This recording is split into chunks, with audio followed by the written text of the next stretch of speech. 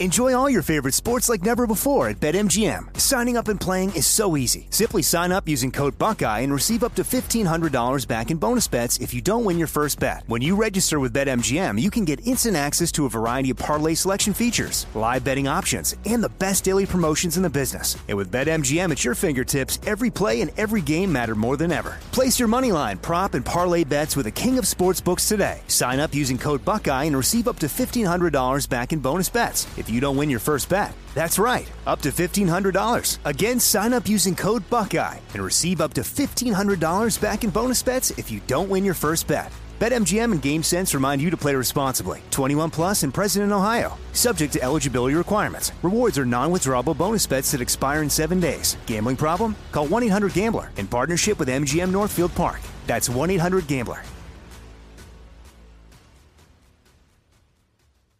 The best conversations I have with my colleagues are the ones that happen when no one is looking, when we're not 100% sure yet what to write. Hopefully, having conversations like this can help you figure out your own point of view. That's kind of our job as Washington Post opinions columnists. I'm Charles Lane, Deputy Opinion Editor. And I'm Amanda Ripley, a contributing columnist. We're going to bring you into these conversations on a new podcast called Impromptu. Follow Impromptu now, wherever you listen. You know you've got a comeback in you. When you take the next step, you're going to make it count. For your career, for your family, for your life. You can earn a degree you're proud of with Purdue Global. Purdue Global is backed by Purdue University, one of the nation's most respected and innovative public universities. This is your chance. This is your opportunity. This is your comeback. Purdue Global, Purdue's online university for working adults. Start your comeback today at purdueglobal.edu.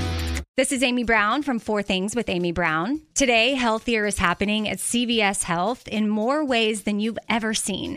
It's wellness destinations for seniors, including select locations with Oak Street Health and CVS Pharmacy. It's doctors, nurses, pharmacists, and everyone in between offering quality care and support virtually, in person, and on the phone. It's in-home evaluations through Signify Health and meeting mental health needs through Aetna.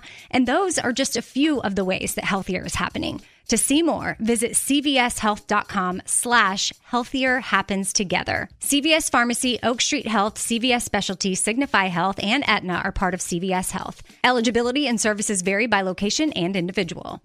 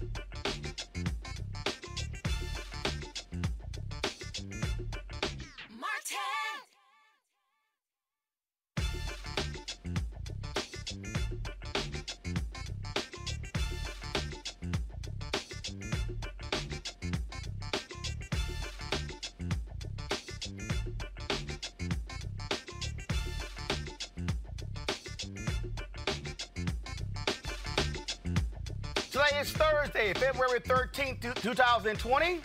Up next, a Roland Martin Unfiltered, exclusive interview with Lee Saunders, president of AFS-CME, about building political power year-round and not just at election time. We're also going to talk about health care and why unions have their own view about Medicare for all.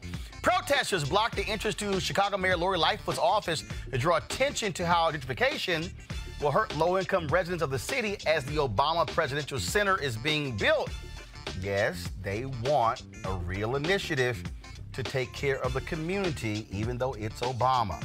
On the tails of his impeachment victory, Donald Trump is planning to install federal judges who could vote the Voting Rights Act. No shock, he's already been doing that. Also, Reverend William Barber is rallying voters in North Carolina, but early voting begins today. An Oregon man complained to his boss about discrimination and ended up being arrested. After 25 years in prison for a double murder, a man is freed by an undisclosed letter. Also, an example of some really bad airplane etiquette. trust me, when I show you this video, I would love for somebody to act a fool like that if I'm flying and I recline my seat. Y'all might have to call an air marshal.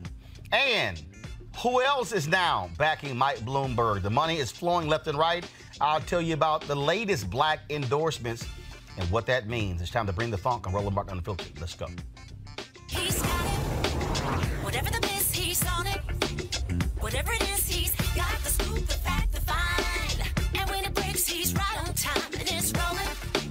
Best believe he's knowing. Putting it down from sports to news to politics. With entertainment just for kicks, he's rolling. It's on go, roll, y'all. It's Roland Martin, rolling with Roland now. He's funk, he's fresh, he's real, the best, you know he's Roland Martin now.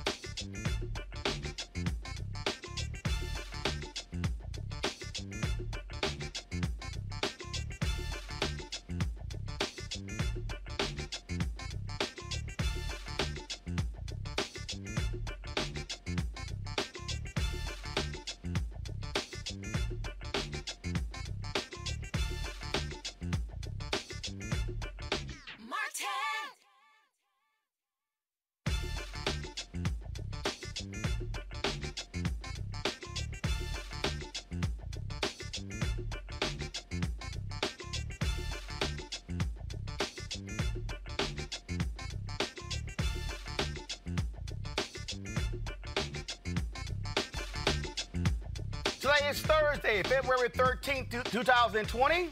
Up next, a Roland Martin Unfiltered, exclusive interview with Lee Saunders, president of AFS-CME, about building political power year-round and not just at election time. We're also going to talk about health care and why unions have their own view about Medicare for all.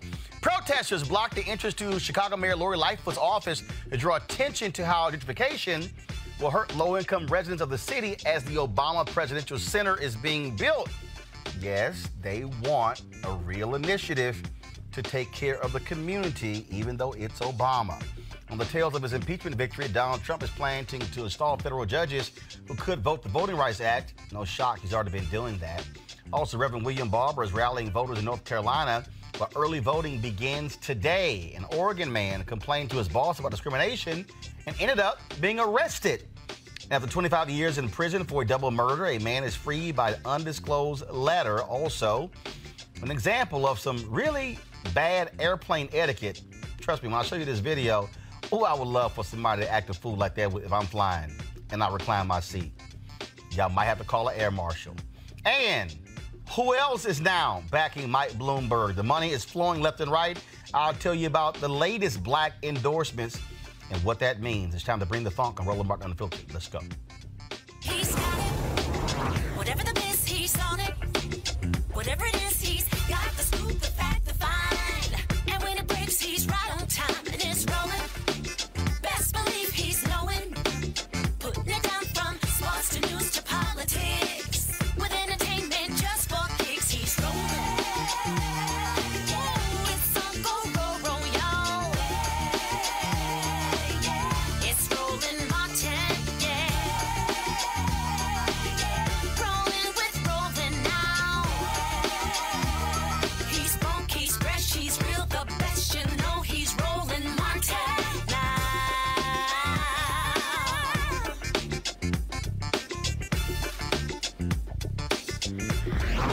Martin. Political engagement shouldn't be a thing we do just around presidential elections. I've been saying that, folks, for a long time.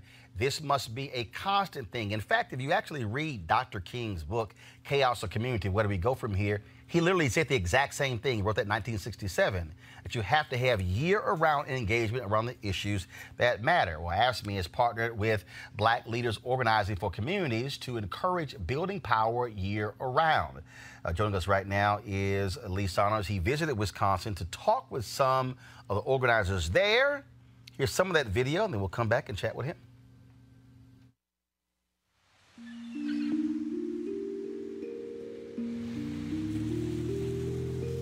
I'm here in Milwaukee on my way to meet Angela Lang from Black Leaders Organizing for Communities. BLOC is a dynamic grassroots organization that is all about building long-term political power with a new vision for civic engagement. Let's see how they do it.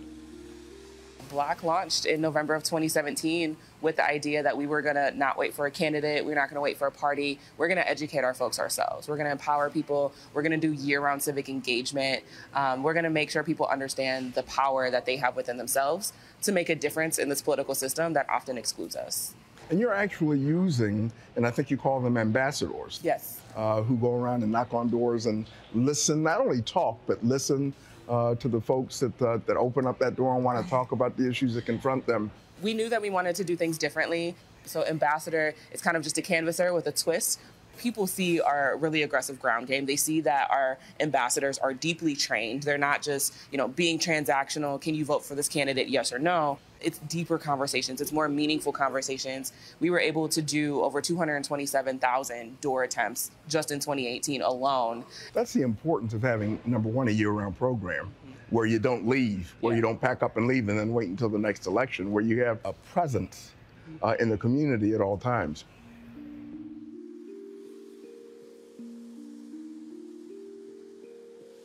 So right now we're in the 53206 zip code. A lot of our ambassadors live in the zip code and live actually in the surrounding areas. And this zip code is home to the most incarcerated zip code in the country. And so that's why it was important for us to make sure that we had an office space that was here. Even though we do our work all across the north side, we wanted to show a little extra love to 53206, just given its challenges.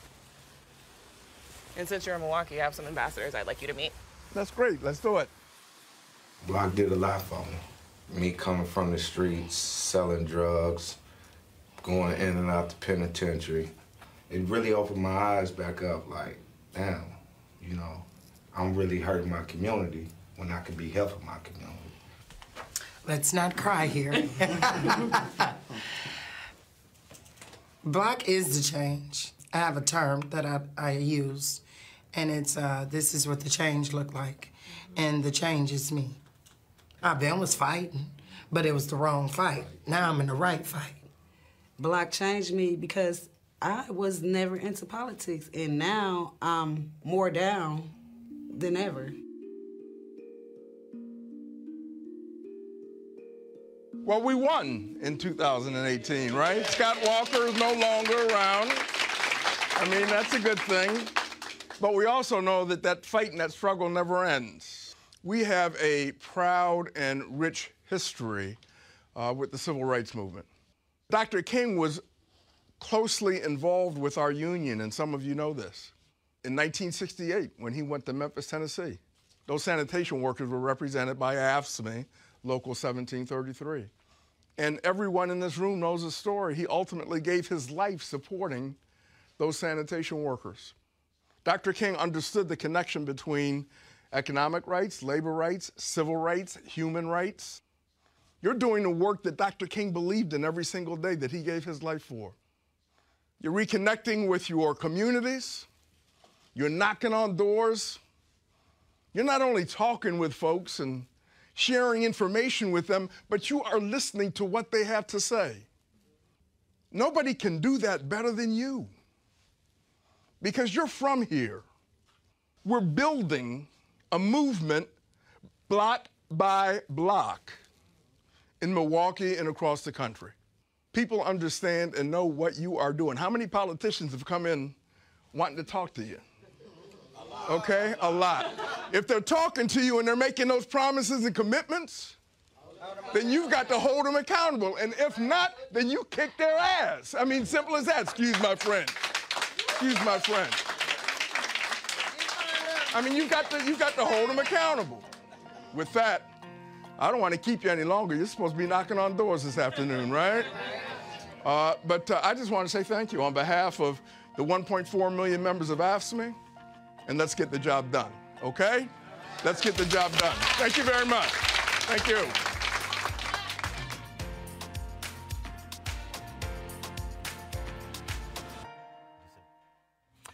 All right, folks, joining me now for an exclusive interview is Lee Saunders, president of AFSCME. So, Lee, glad to have you here. Before I talk about that, I got, obviously, all this political drama is crazy. The election was going on, Iowa, New Hampshire. Now you got Nevada coming up. A lot of people, they really upset with Bernie's people attacking the culinary union because they want to endorse him. When you were at the CBC Leadership Summit, when healthcare came up, you talked about that, and there's all this sort of back and forth, Medicare for all. But there are a lot of union folks who are going, wait a minute, hold up. Now we busted our butts for the health plans now. What do you make of just how this issue has now become so contentious with Democratic candidates and labor unions who historically are supporting Democrats? Well, this is my response, Roland. I think that we've got to stay focused on what's happening.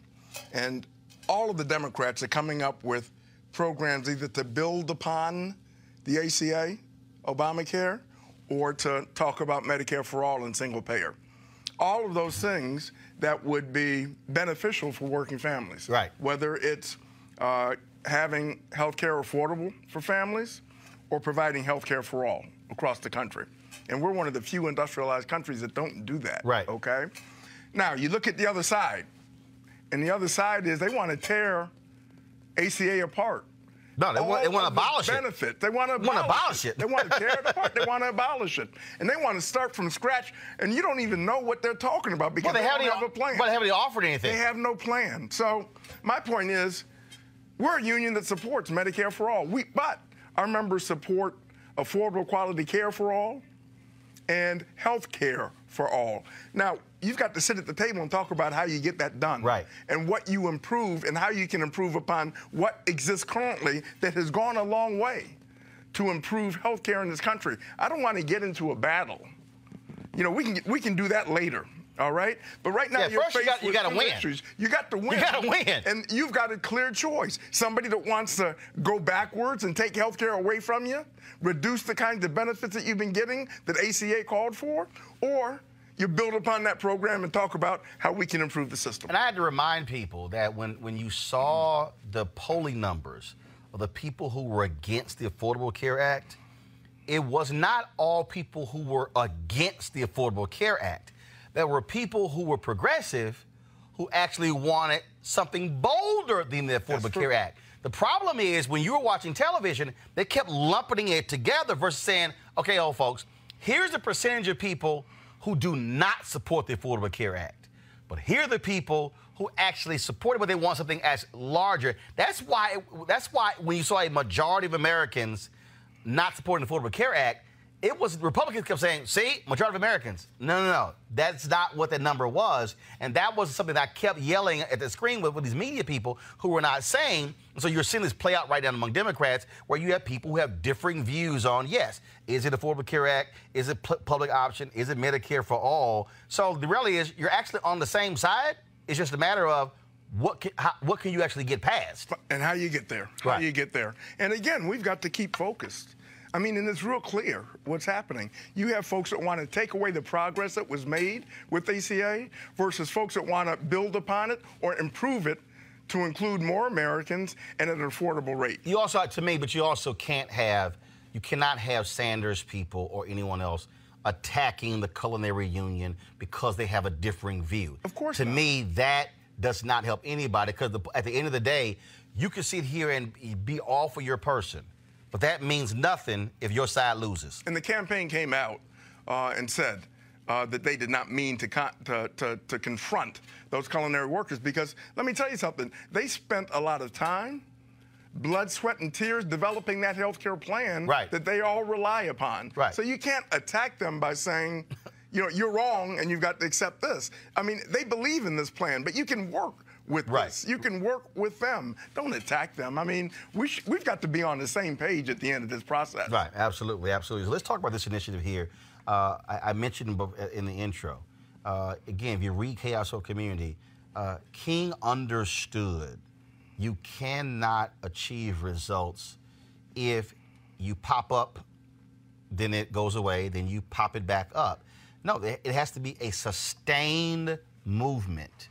That's not only registering people, not only getting to the polls, but as I keep saying, the election is the end of one process, the beginning of another.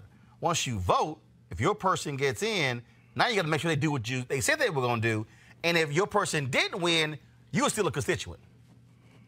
You know, we had to look at this because, to be quite honest with you, we did what we are so much against right now in the past, where we would parachute people in maybe 2 or 3 weeks before the election, knock on doors and expect people to react in a positive way to us. And then we would leave right after that election was over with. So what have you built? Right. There's no foundation there. Well, also what you did was you there. actually had this thing in your hand that you just went, okay, so all that door knocking, all those names and addresses and emails and numbers and all this sort of stuff, it was kind of like, okay, it's over. And then you had to go back and rebuild it. Start over again. But the beauty of Block and other organizations, because we're doing this in other cities across the country through what we call our For Our Future program, where we actually work with existing community organizations, people who live in those communities. We send them through a pretty strong training program, and they get on the doors and they talk about the issues that people care about. Not only do they talk about the issues, but they listen to what folks have to say when they're knocking on those doors. Well, and they are doing this That's the Ella Baker model. They're doing this year-round. Well, that's the Ella Baker model. Ella Baker's whole deal was she did not believe and she disagreed where she and King differed a whole lot. She disagreed with parachuting in. Her deal to SNCC folks were, trust me, they don't have a lot of education, but them black sharecroppers, they know what they're talking about. Go in, listen to them, and say, what do y'all want to do? You know, we had a session, and you saw it on the video, where we sat with a number of the block, and they don't call them organizers, they call them ambassadors, okay? And I learned about their history. Some have been incarcerated. All of them had some very tough lives, okay? But they got and they grasped what Block was doing, and they wanted to be a part of it, and they understood the connection that they could make with their sisters and brothers that were living in the same community, but you had to reach out to them. And you continually have to reach out to them. It's not every 6 months. It's not once a year. You've got to contact them directly, so you develop a program around that. Block is not about going in telling somebody how to vote or who to vote for. Block is about educating and mobilizing and organizing their communities so people, number one, have a chance to voice their concerns around the issues that impact on them and their families and their communities, but then they can act upon it because they're organized. Well, what this also does, though, is with this, to me, I think the value is that you remove a candidate or a party from this. So you're not turning people out to support a candidate or to support a party. You're defining the issues that people care about. And then when the election comes, who then lines up with those issues. Exactly right. Exactly right. And people might ask the question, well, why is AFSCME so engaged in this, Public Service Union? Because the people that are being talked to rely upon public services in their communities, and they want to see strong public services. So there's a connection, just like there was a connection when Dr. King would always say, economic rights, civil rights, labor rights, human rights, they're all connected. They don't stand alone. They're all connected. And what we do is bring all of those rights together and talk with folks so they can make up in their own minds what needs to be done in their own respective communities. And let me tell you, when you give people those tools and you listen to what they've got to say, they make the right choices. When I was in Ghana, I was there with Desmond Meade and Sheena Meade behind Amendment 4 in Florida. And one of the things that Desmond said was that here they had this whole infrastructure, all these people who were surrounding, obviously, Amendment 4, but then they were able to then send their people out into those public housing complexes, into those community centers, into those neighborhoods, and same thing, talking about the issues, and then they begin to impact other elections. And that when you use the word organizer, okay, the root word is simple.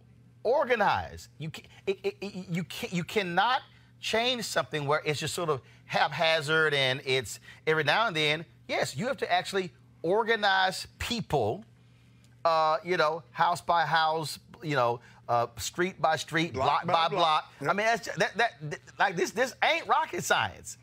And I think what happened was, for so many political campaigns, they got so caught up in run the TV ads, run the radio ads, and yes, send folks in 2-3 weeks out, and then you wonder why people are disengaged. And it doesn't work, and we've got proof that doesn't work, that model doesn't work. If you look at 2016, before this program, before Block was in place, or before we had any other programs in place, in 2016, folks in the black community, the voting percentage was way down. Right. Way down in 2016. Block started up really from For Our Future after 2016 and then turning into Block. In 2018, the community was engaged, the community was organized, and they were educated. And I will say this, if it wasn't for Block, we may not have won the governor's race in 2018 in Wisconsin. Right. But there was a clear choice. There you go. Right? And they knew what the issues were. They understood those issues, and they voted based upon the education that they had received and what they believed in and what they felt would be beneficial for their own communities. So that just proves that this works, and we're going to continue to do it. I got a column today, a couple more questions for you. I got a column today, my email. Here, go to my iPad, from Latino Decisions. And the headline is called Apathy in Texas. And in this piece, they talk about the fact that you have 2 million eligible but unregistered Latinos in Texas. Now, the reason, and they say in here, based upon the numbers or whatever, what it would take, they say it probably will take an investment of about $40 million. But what they talked about was how you're going to have to organize them. As they say, it has to be a census-style effort.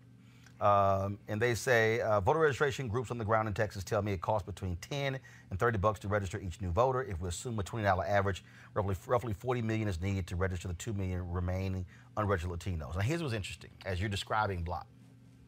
2012, Obama beats Romney. I'm waiting to go on CNN, and then Congressman Chris Van Hollen, now Senator, he's over the re-election campaign for the House Democrats. And I bring up, at the time it was 2.1 million eligible but unregistered. I bring up 900,000 in Georgia. And I say, look, there has to be a massive investment. You're going to have to move people in and build within communities. And pretty much was kind of like poo-pawed it. And I said, dude, that right there flips the state. I said, you don't have a single Democrat elected statewide in Texas. I said, if you look at the numbers, if you take a 70-30 split, I said, you don't even need the 2 million. If you only do half of this, Republicans win in Texas by around 250,000, 300,000 votes. I said, you do half of this, you flip the entire state.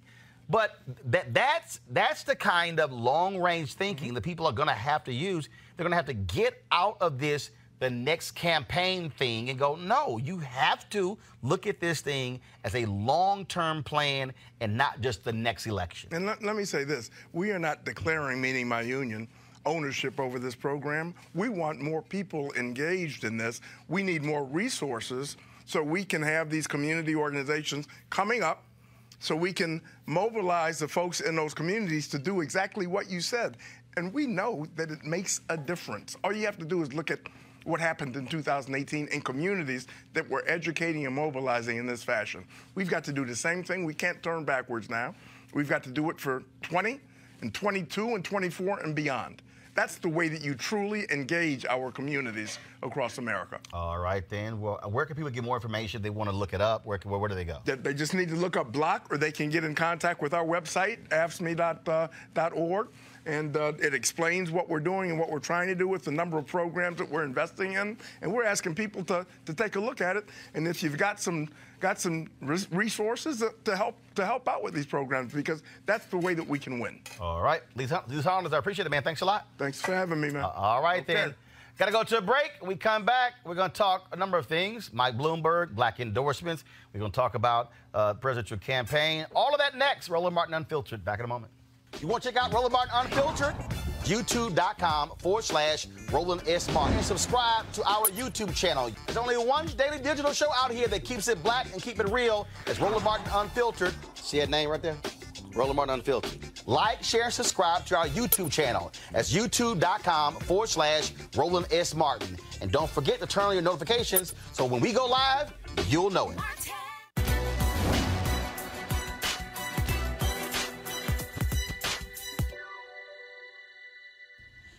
You are not judged from the height you have risen, but from the depth you have climbed. Abolitionist and autobiographer Frederick Douglass.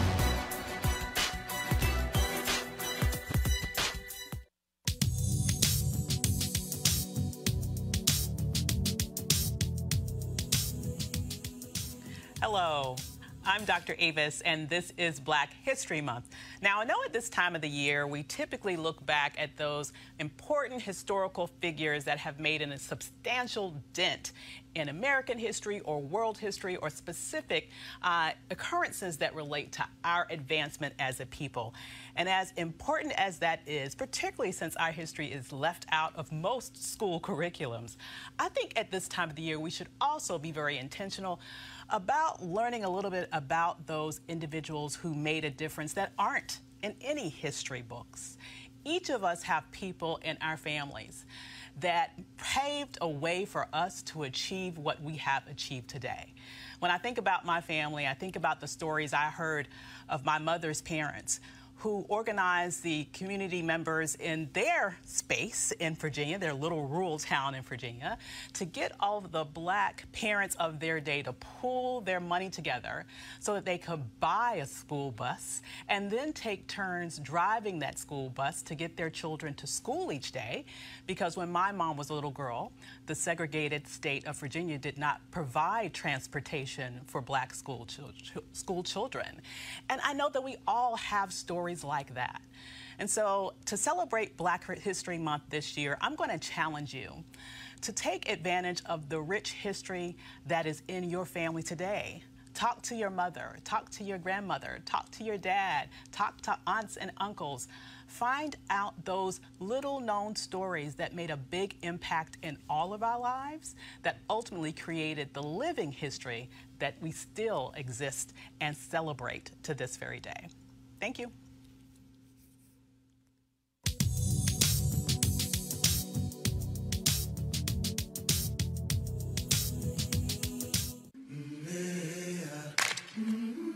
I've been walking with my face turned to the sun.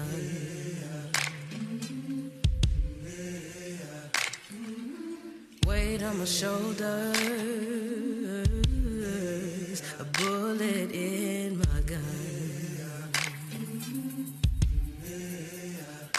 Oh, I got eyes in the back of my head, just in case I have to run.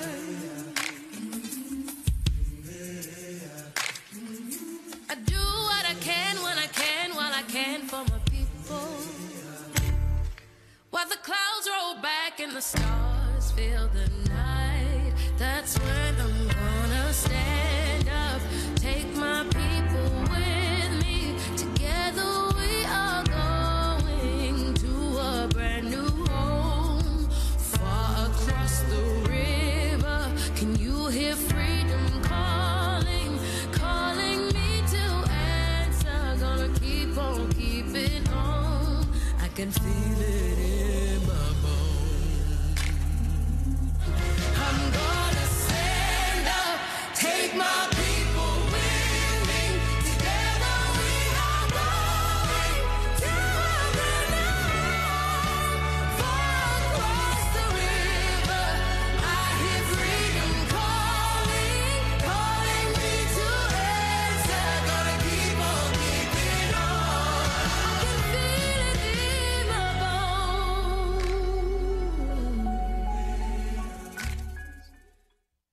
That, folks, of course, was a great video there from Tyler Perry. I saw it on the Instagram page and his Twitter page, and so I had to go ahead and play it. And so I was actually coming into the office, so I texted him. I said, "Yo," I said, "I'm playing that video." I said because that was just a really great video. And I really love the end. Take someone with you. And a lot of people criticize Tyler Perry. People talk about, why is he the only writer on his shows? But trust me, you see that video, it's a whole bunch of people with his plays, with his movies, with his studio, who he's actually employing. And so I just really, really love that video. And so that's why I want to go ahead and play it for y'all. All right, folks, Chicago residents staged a sit-in outside the office of Chicago Mayor Lori Lightfoot's office at City Hall this week, demanding a meeting to discuss preserving affordable housing near the site of the Obama Presidential Center. Organizers are demanding 30% set-asides for affordable housing stemming from new development and for all redeveloped city land to be 100% affordable. Joining me now to talk about this is one of the organizers, Ashley Giles Perkins of Black Youth Project 100 Chicago. Ashley, how you doing? Hey, how are you doing? So here's what's interesting. I remember when this has been going on for quite some time. And I remember reading a story either in the Sun-Times or Chicago Tribune where some of the Obama people were not too particularly pleased by saying, well, it's all these different organizations, who do we sign community agreements with? You got the Woodlawn Association, you got others there as well. Right. You've had another group, of course, who's been fighting the center completely. They don't want them to touch Jackson Park, to do this Tiger Woods golf course and all this sort of stuff along those lines. With all of that, How are y'all trying to ensure that you're having sort of one voice, one mind in terms of dealing with this, as opposed to having this group and that group and this group and that group all vying for this project or this agreement? Yeah, I would say that there is one group, and I would call us the coalition members, as the Obama Community Benefits Agreement Coalition, and that is made up of, I'd say, 6 or 7 core groups. And then there are the allies, so other people that have signed on to the platform. So I got involved with the campaign through Black Youth Project 100. I'm one of the Chicago chapter members. And we are in conjunction with organizations such as Kenwood Oakland Community Organization. There's STOP, Southside Together Organizing for Power, Westside Justice, and a lot of other organizations that have been meeting, I'd say at this point, for 5 years. Right.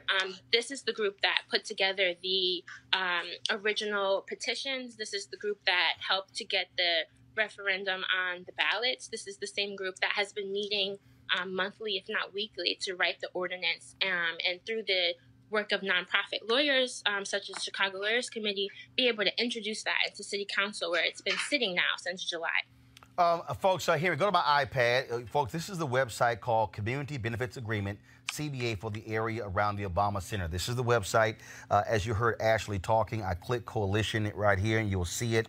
You see ally members right here on the website. Alliance of the Southeast, Brighton Park Neighborhood Council, Bronzeville Regional Collective, Chicago Jobs Council, Chicago Rehab Network, Chicago Teachers Union, Chicago Women in Trades, Community Renewal Society, Friends of the Parks, Indivisible Southside Metropolitan Tenants Organization, Reparations at U Chicago, Service Employees International Union, Healthcare Illinois, Indiana, Showing Up for Racial Justice, Southside Chicago Democratic Socialists of America, Voorhees Center for Neighborhood and Community Improvement at UIC, Wolfpack, Woodlawn Baptist Church, Woodlawn East Community, and Neighbors, and of course, BYP 100 as well. And Ashley, what's interesting to a lot of people is that here you have President Barack Obama gets his start as a community organizer in Chicago, and they're doing this. And as a matter of fact, I just saw that he's going to be, he was last in Chicago in October. Pretty much doesn't live in Chicago anymore. I mean, no. And in fact, was there in October. Is going to be back this weekend moderating a panel with 3 NBA players, and so it'll be the first time since he's been there since October. Have y'all been surprised at the unwillingness to sit down and do a strong deal, knowing full well that he was one of the very folks who was doing this work before he became president or before he state senator? I wouldn't say surprised. I think that there were a lot of the organizers, a lot of the people that I've learned from are older. They are seniors, and they are part of these tenant associations, and they live in buildings where they don't have a lot of autonomy, and they are often displaced much easier because the entire building, you can displace hundreds of units at a time if you shut down an entire building or raise rents in an entire building. So a lot of the seniors were always kind of had a been there, done that attitude. People that were displaced out of Bronzeville, people that had been displaced from Hyde Park and Kenwood that are now in South Shore or now in Woodlawn, were prepared to come up with this Plan B option. Ideally, we would have wanted an actual community benefits agreement with the Presidential Center and the foundation. But what ended up happening is it's actually going through the city now, going through as an ordinance that is going to be fueled by the aldermen and alderwomen of the city. And so people were prepared to do that because in the past, developers have been unwilling to negotiate and honestly don't have to legally be beholden to the community. So we would hope that leaders like Obama and others would stand up. And I'm sure if he put his, hat behind it, it would have happened. But they were actually pretty resistant and said very clearly that, it wasn't necessary, that he trusts the Obama the foundation. They're a nonprofit. They're for the people. They're familiar with the area, and that essentially a community benefits agreement just wasn't necessary. And so no one in the coalition believed that. And so we were ready to organize and move people in different ways, such as the referendum, which passed at 80 and 85 and 90% in these wards where the people are most impacted. And that's it. And look, I mean, I totally understand their position. Hey, trust us. But look, I spent 6 years working in Chicago. I ran the Chicago Defender. Had first of all, a midday show, then a morning show on WVON radio. And the reality is, black folks in Chicago have heard a whole lot, trust us. Correct. And then when it happened, folks got left out. And so I get the sense from these community groups, they're saying, damn that, put it down on paper. Correct. Put it in writing. Yes. What's next? Well, there was an action this week. Essentially, the coalition, we are in an escalation stage right now. We introduced this, as I said, back in July. And to date, it has never been on the agenda in the Housing Committee. There's no way for it to ever reach the floor of City Council if it doesn't get through the committee.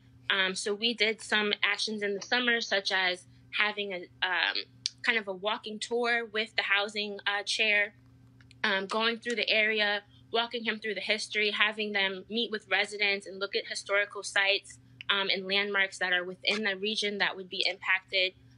We have been meeting with different groups. The city has been having meetings that we've been either invited to or maybe not invited to attend at all. And so at this stage, we have shifted to the mayor, who we believe has a lot of say-so in what can get happened and what can't happen. The city has responded with their own ordinance that they have introduced. It was going to be called up until the meeting that we had on Tuesday during the sit-in. There was a sit-in just this past week in front of the mayor's office at City Hall, and essentially residents just demanding to be heard, not really in support of this city ordinance. There's a lot of things missing from the ordinance. Some of the most crucial things, such as different set-asides, some of the things that they did put in, like tenants' right of first refusal, is nice on paper, but if people don't have funds for it, it's not as effective. We really feel that city land should be set aside affordable. We believe that some of the terms that the city is using, affordable is in air quotes, and really when you look at the median income of the area, it's $23,000. And the city has set their base at $40,000. That's already a huge gap, and for that to be the minimum, and then for them to base rents off of that price, it's already unaffordable for people who are currently living there. And we know from some of our coalition partners, such as Chicago Coalition from the Homeless and Chicago Teachers Union, this impacts students as well, students that are homeless, students that are beholden to what happens in their neighborhoods because they have families that live there. And so we're just really escalating because this is immediate. It's winter time and people are being displaced. All right, Ashley Giles Perkins, BYP 100 Chicago. We appreciate it. Thanks a lot. Yeah, thank you so much. All right, I want to introduce my panel, Erica Savage-Wilson. She, of course, with the Savage Politics podcast. Also, Dr. Greg Carr. He is Chair, Department of Afro-American Studies, Howard University. Reese Colbert, Black Women's Views. All right, folks, let's do this here because actually I want to combine the discussion with Lee Saunders and AFSCME and this discussion. I mean, this is what organizing is supposed to be about. Absolutely, yeah.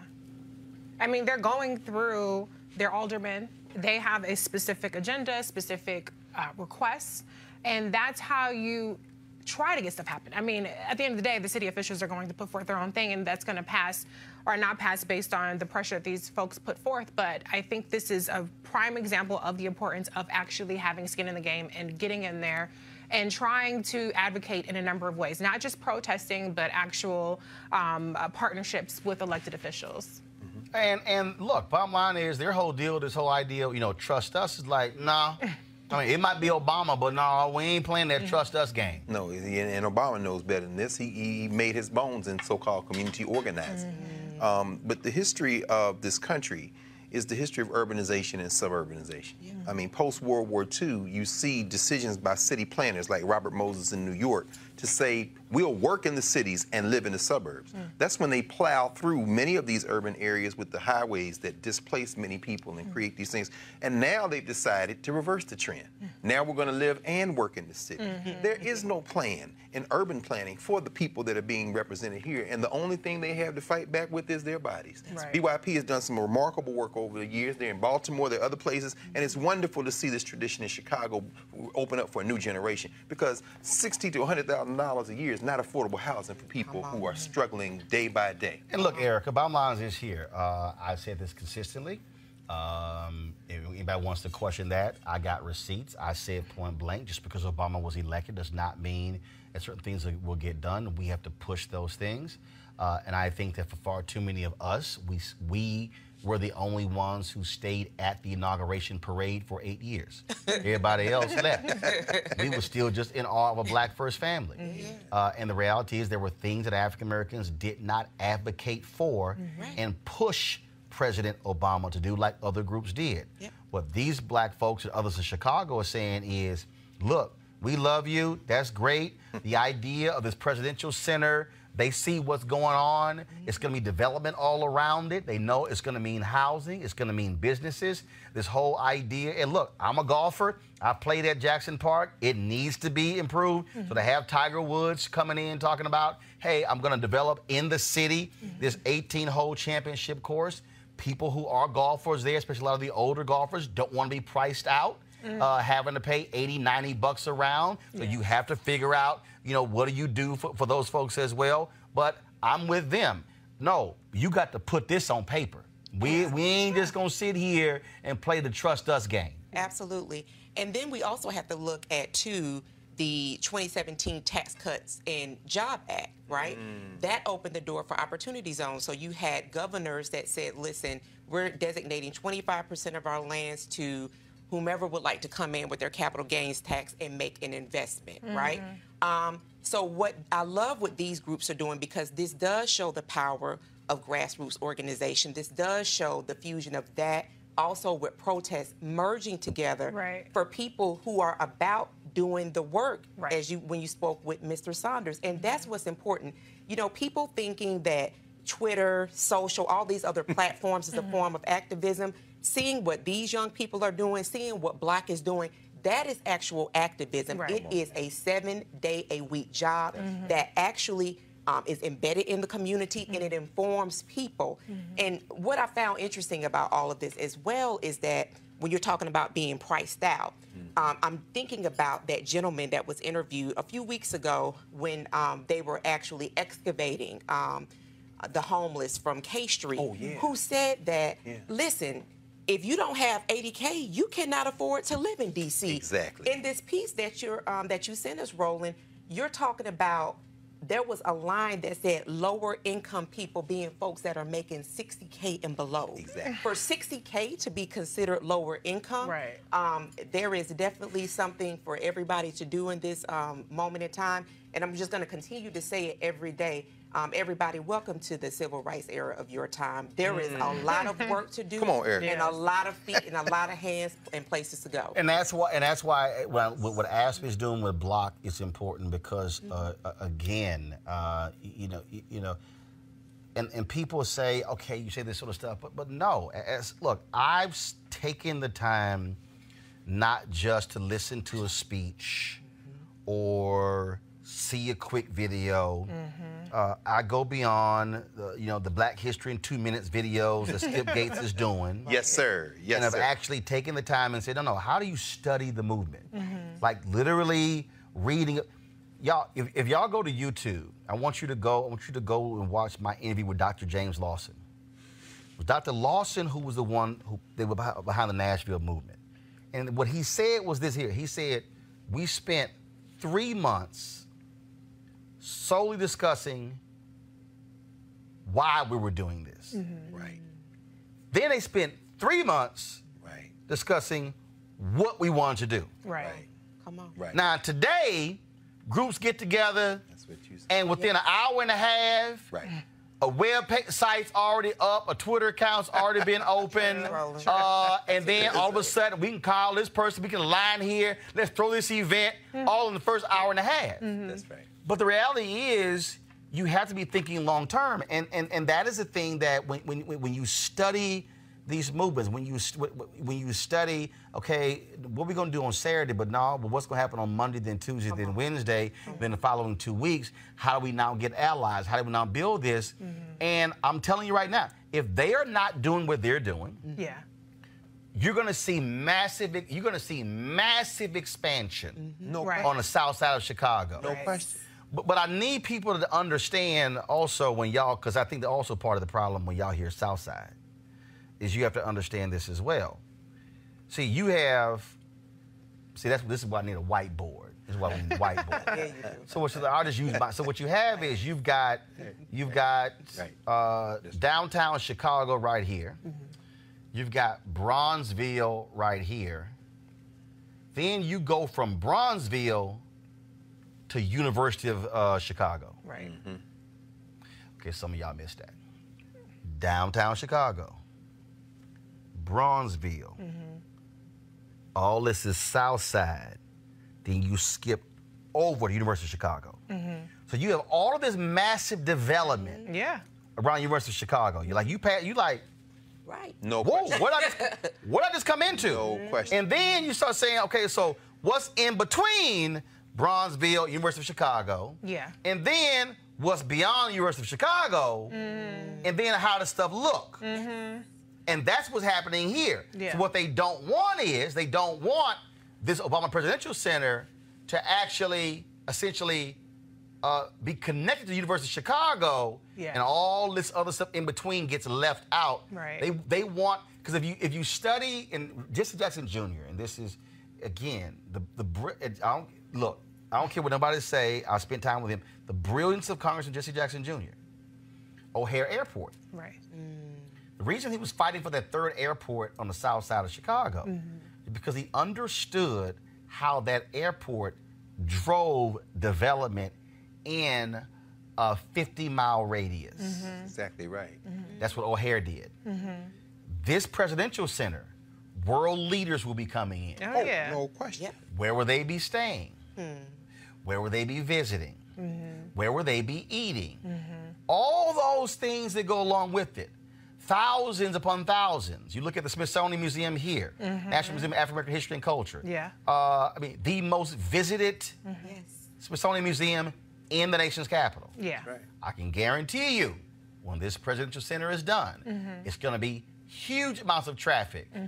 Where are they going to sleep? Where are they going to eat? All the different things on those lines. And these folks are saying, don't price us out. Don't have a whole bunch of $200,000 and $300,000 and $400,000 condos. And then now you're basically forcing us where we got to go to south suburbs to go to Harvey and all the rest of these places in the area.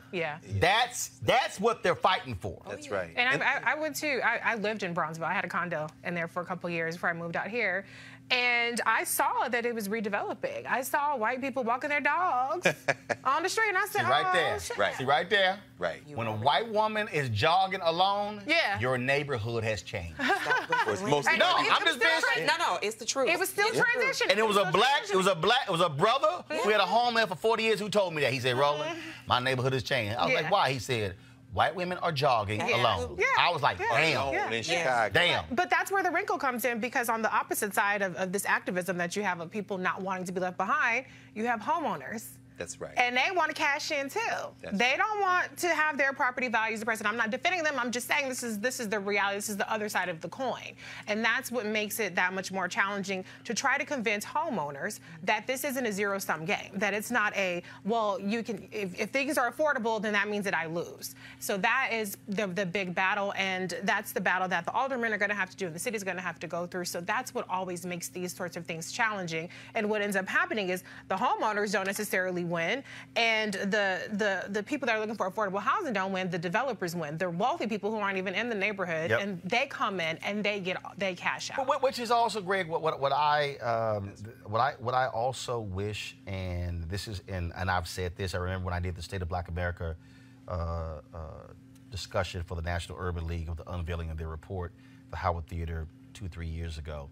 I said on the stage, I'm tired of talking about gentrification. I said, I'm literally tired of talking about it. I said, the question is, when are we going to see folks create black real estate funds? Yes. That can then, like, if we know, okay, what's available. I mean, there was a brother, it was a husband and wife in Atlanta. They did a crowdfunding campaign. I think it was called the Tulsa Real Estate Fund. And I'll pull up in a second. It was a crowdfunding campaign. I believe they raised $9 million in 7 days. Wow. And the whole point of that was to acquire, yes, it's called the People's Fund. The People's Fund,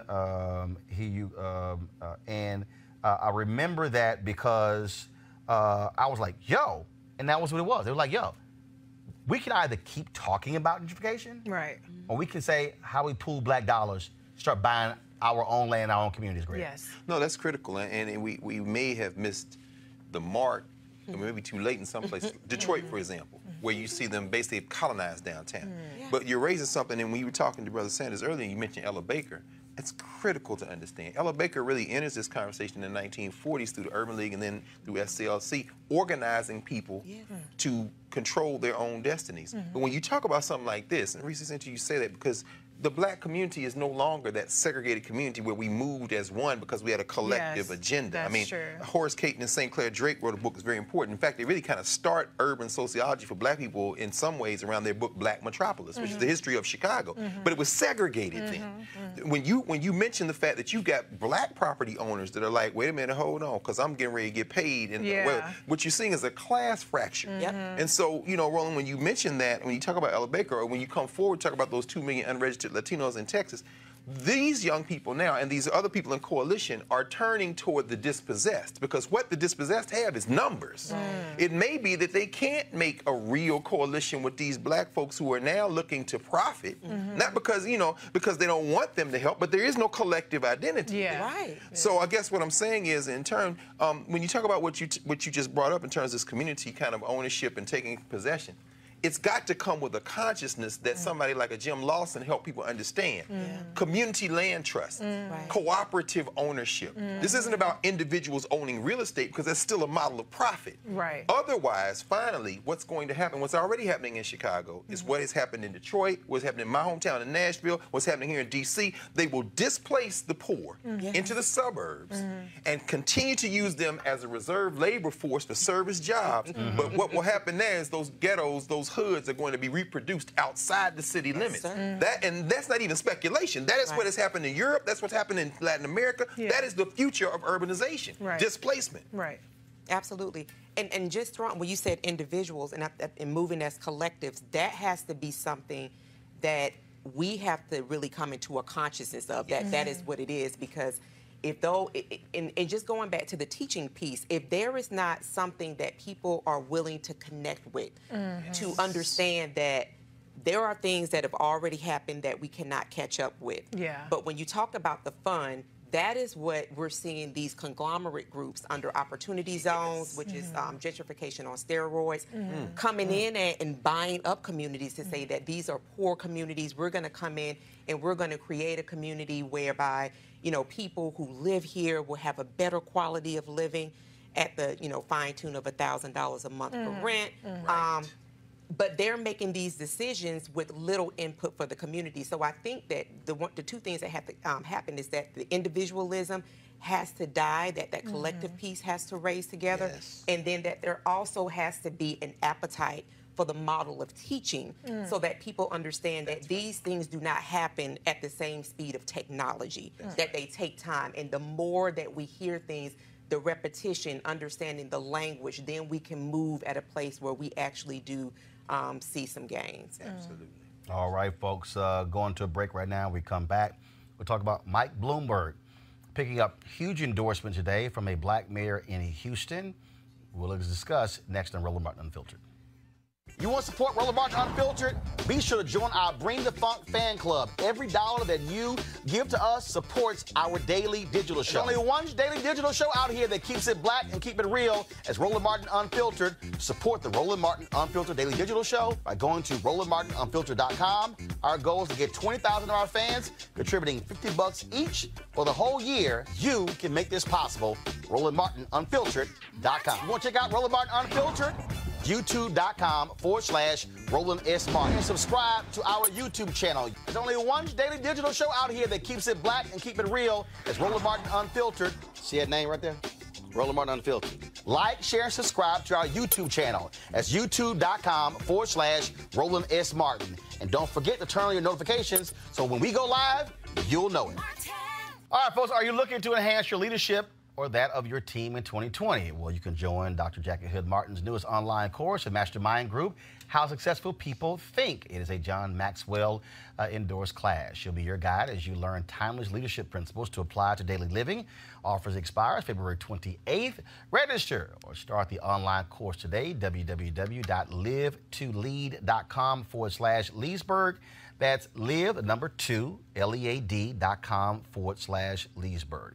All right, folks, today, Mike Bloomberg announced that Houston Mayor Sylvester Turner is endorsing him for president, will be leading his Blacks for Mike group. In addition, he's national co-chair of the Bloomberg 2020 Infrastructure Council. This is a graphic that the Bloomberg campaign put out. I know that cities are ultimately made up of two things, people and places, and to be truly a successful city, we need to invest in both. A key to that effort is finding partners who are willing to work hard alongside us, and I found that partner in Mike Bloomberg. In addition to that, Joe Reed today, of course, who heads the Alabama Democratic Black Caucus. They are a very powerful group there in Alabama. He also today announced that that caucus is also endorsing Mike Bloomberg. He spoke to that caucus. Recently and is backing him as well. I want to go to my folks here. So my panel here. So here's the deal. So here we are. The audio that had been out there, Michael Bloomberg talking about stopping and frisk, Xeroxing copies and sending it around, slamming people up against the wall, drops on Tuesday. Next day, he releases support from 3 black members of Congress, Gregory Meeks, Lucy McBath, Stacey Plaskett. Then, of course, on Wednesday, we hear about him blaming victims of the financial crisis in 2008 on redlining. On redlining, which actually just made no sense, and it was completely disproven. And then a group of pastors who had met with him on Tuesday dropped a statement condemning Donald Trump's tweet about Bloomberg, and then accepting his apology. And then, of course, now with the redlining comment. And so, what do you make of all this?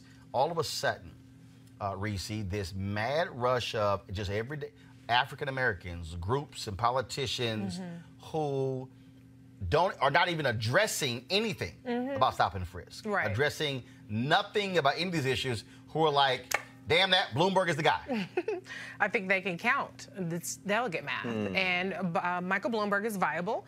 He is very generous in terms of funding political campaigns and different causes. And he's increasingly becoming more of a contender in this. And so this is politics. People have to pick their poison at this point. And people might be mad at that, but that's what I see with the field that's left. And so I think that, each person has their baggage. I think that Michael Bloomberg's baggage is deplorable, but can he get past that baggage given the financial resources that he has, given the staff that he has, given the data operation that he has? Likely, but I did hear him on MSNBC today, and I was appalled at his, response. I'm like, you have all these smart people working for you, have all this money, and you cannot competently answer these questions about these comments in a press conference. I don't think he's going to be good off script. I would have expected him to do a speech and, lay it all out there, and he doesn't seem to be, going that direction. So I think that, depending on how he handles it, it'll be more of an issue than not. But he has so much money. I'm driving into work at Russ Parr, and you hear 3, Michael Bloomberg ads. He's acknowledging his white privilege, and then he's talking, he has all these things working in his favor. And if you're going to hitch your wagon to somebody at this point, then why not go with the person who has money? I know that's cynical of me, but I'm just acknowledging the politics of the moment that we're in.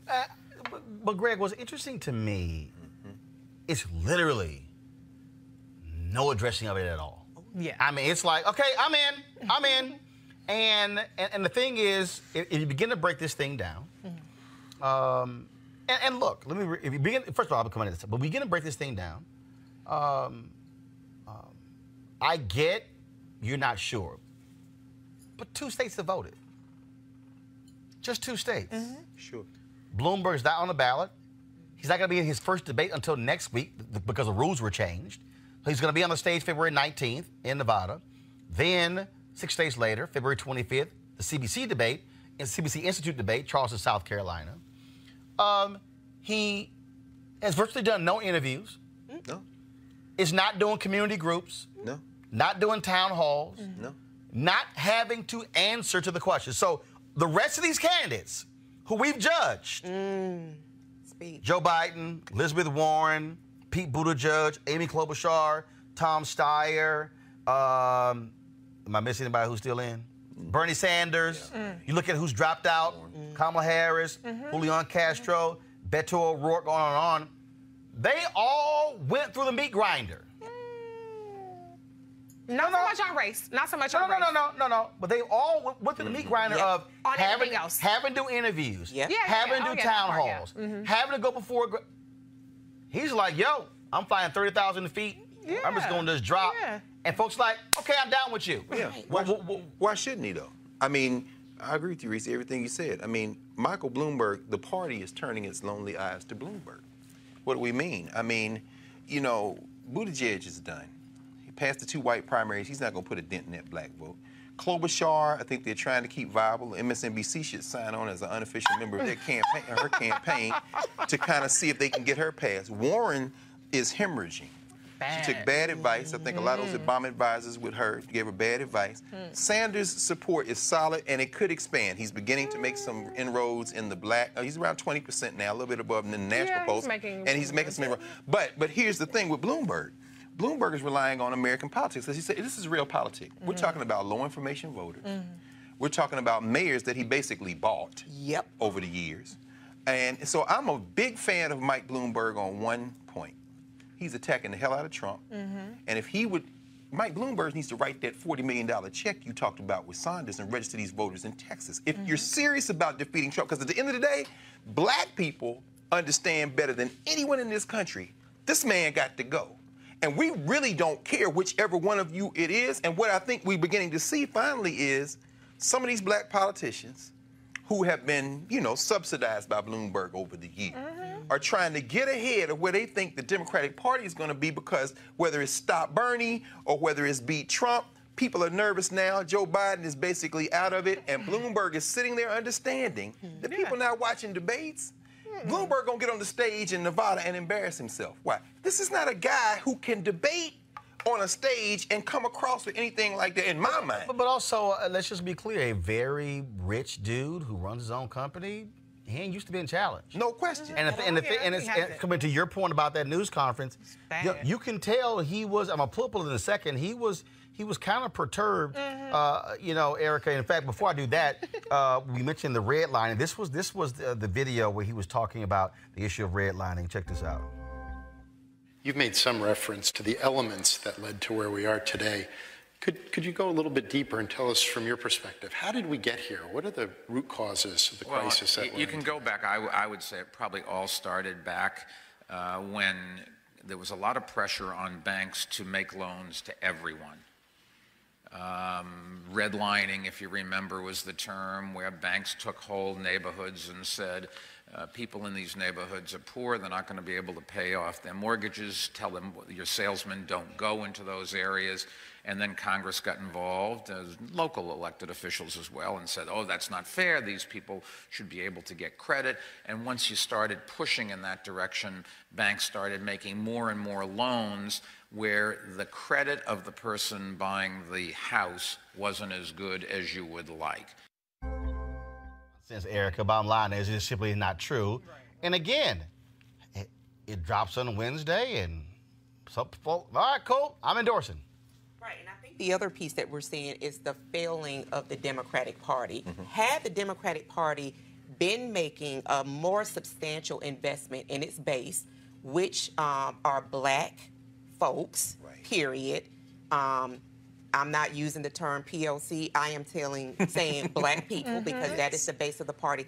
Had the Democratic Party been doing that work, I don't think that we would see the level of desperation and the openness to really accept what is considered to be, well, our best chances. Because one of the things that strike me is that for us, there is no plan B. Trump has to go. Come on. He is at 188 judges, and they're pushing, his supporters are pushing for more Ninth Circuit judges to be appointed. You're talking about he just today, Senate McConnell just today sent up someone for the tax circuit. I mean, like, we're talking about every institution, all areas of protected are being attacked and being filled with people who don't particularly like how black people have gained a level of power, who have been able to fight through a lot of the things that we've been denied over a 50-year period. We're seeing that pretty much eviscerate in a matter of one term of a said president. So looking back at it, Bloomberg cutting the check really says, Democratic Party, where the hell has your investment been? The whole 2-week get out the vote, coming to the church, introducing somebody, buying them chicken and telling them this is who you vote for. Come on. But here's what's interesting, that playbook was played out years ago. But here's what's interesting, though. If you look at the combined spending of all the candidates, they've actually spent about the same as Bloomberg. What I'm trying to understand, But they spent it in the white states. Well, no. What I'm saying, When I say combined, I'm talking about staff. Right. I mean, all things have gone to a campaign. But as I listen to these Democrats, like, yeah, he got the money to do it. I'm like, Obama raised $1.2 billion. Yeah. Hillary raised $1 billion as well. So this idea that, I mean, they make it sound like, man, we only got about $50 million, so I don't know how we're gonna do this. It is as if you can't raise money. It is as if folks are like, so it's like, hey, let's turn to the dude who's a billionaire. And look, I totally get it. First of all, there are numerous other races where rich people have run. They put their money in. That's what he did in New York. Hell, you had Calvin Butts, Abyssinian Baptist Church, who was going to endorse William Thompson for mayor of New York, who said it publicly. But Bloomberg gave Butts Development Corporation $1 million for their programs, and Butts then turned around and supported Bloomberg. Yes, sir. Civil rights groups were quiet as all get out. Okay, all of them. Quiet. All those black civil rights leaders in New York City, they were all quiet. Preach. When Bloomberg changed the rules to seek a third term. The city charter, brother. A third term. A third term, changed the rules. Third term. And was running against a black man. Come on. Come on. Huh. I thought we cared about black power. My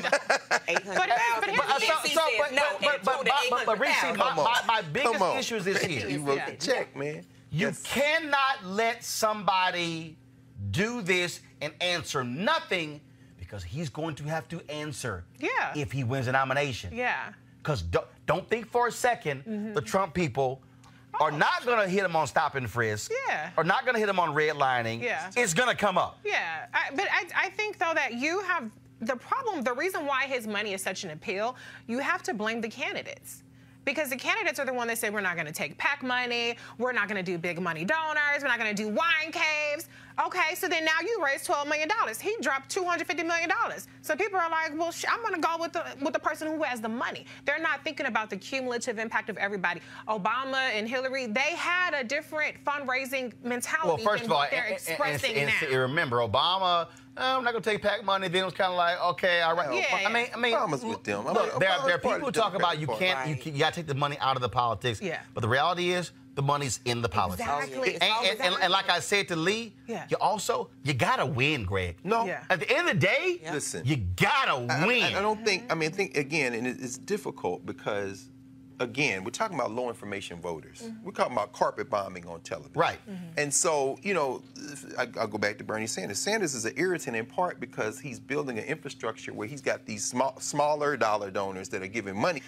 But you have to expand the base, the electorate. If the Democrats are really going to win, and Bloomberg is serious about getting Trump out of the paint, Bloomberg is not going to win the nomination. I don't see that happening. In fact, there are going to be many states where he's going to poll less than 15%. You got to, in Democratic rules, you got to get over 15% to get any delegates at all. Sanders is not in danger of polling below 15% in probably any of these states, which means he's going to be one of at least 2 people above 15%. Right. If Buttigieg doesn't get out, if Klobuchar doesn't get out, if Warren doesn't get out, if Biden doesn't get out, and if the 2 billionaires stay in, Bernie Sanders is the only one who's going to consistently be one of the 2 top 2 finishers. I'm saying I'll say this. If Bloomberg is serious, then his money needs to go where his mouth is, move some of that money to voter registration, expand this base, and whoever wins, Bloomberg, you stay at the table. Now, you're well, first of all, he's already said, that's what he said. even if I don't win, I'm going to try for another billion. Well, that's what he said. But well, first of all, I mean, the reason I do believe that, because if you look at the amount of money that he spent in 2018, when you look at what he spent in 2016, I mean, it's there. So I think, so I take him at his word there. But Greg, you said earlier, you said that you think Warren is done. First of all, I was watching. I don't know. I just don't see. I was watching the Young Turks last night, and they were critical of her with those Obama advisors saying that's where she messed up. Yes. Where she sort of switched. But here though, the reason I don't think she's done, I think what has to happen is Elizabeth Warren has to. If you look at New Hampshire, the number of people who voted for Klobuchar after the debate. Oh, no question. That's when she turned that, brother. This is where no question about you've got to decide. That's right. How am I going to shine? That's right. This is where, if you look at Senator Harris, that's right. In terms of when she hit Joe Biden, when those numbers went up. Yeah. The problem is the next 2 debates. So you take Warren. So what happens? Redlining comments. Bloomberg drops on Wednesday. Warren's people drop this today. The federal government would subsidize a mortgage for you. But if you lived in that house, the federal government discriminated against you and made it almost impossible for many of these people to be able to get mortgages. That is a part of our American legacy that we need to address head on. And we can't just pretend it didn't happen, because it continues to have effects today.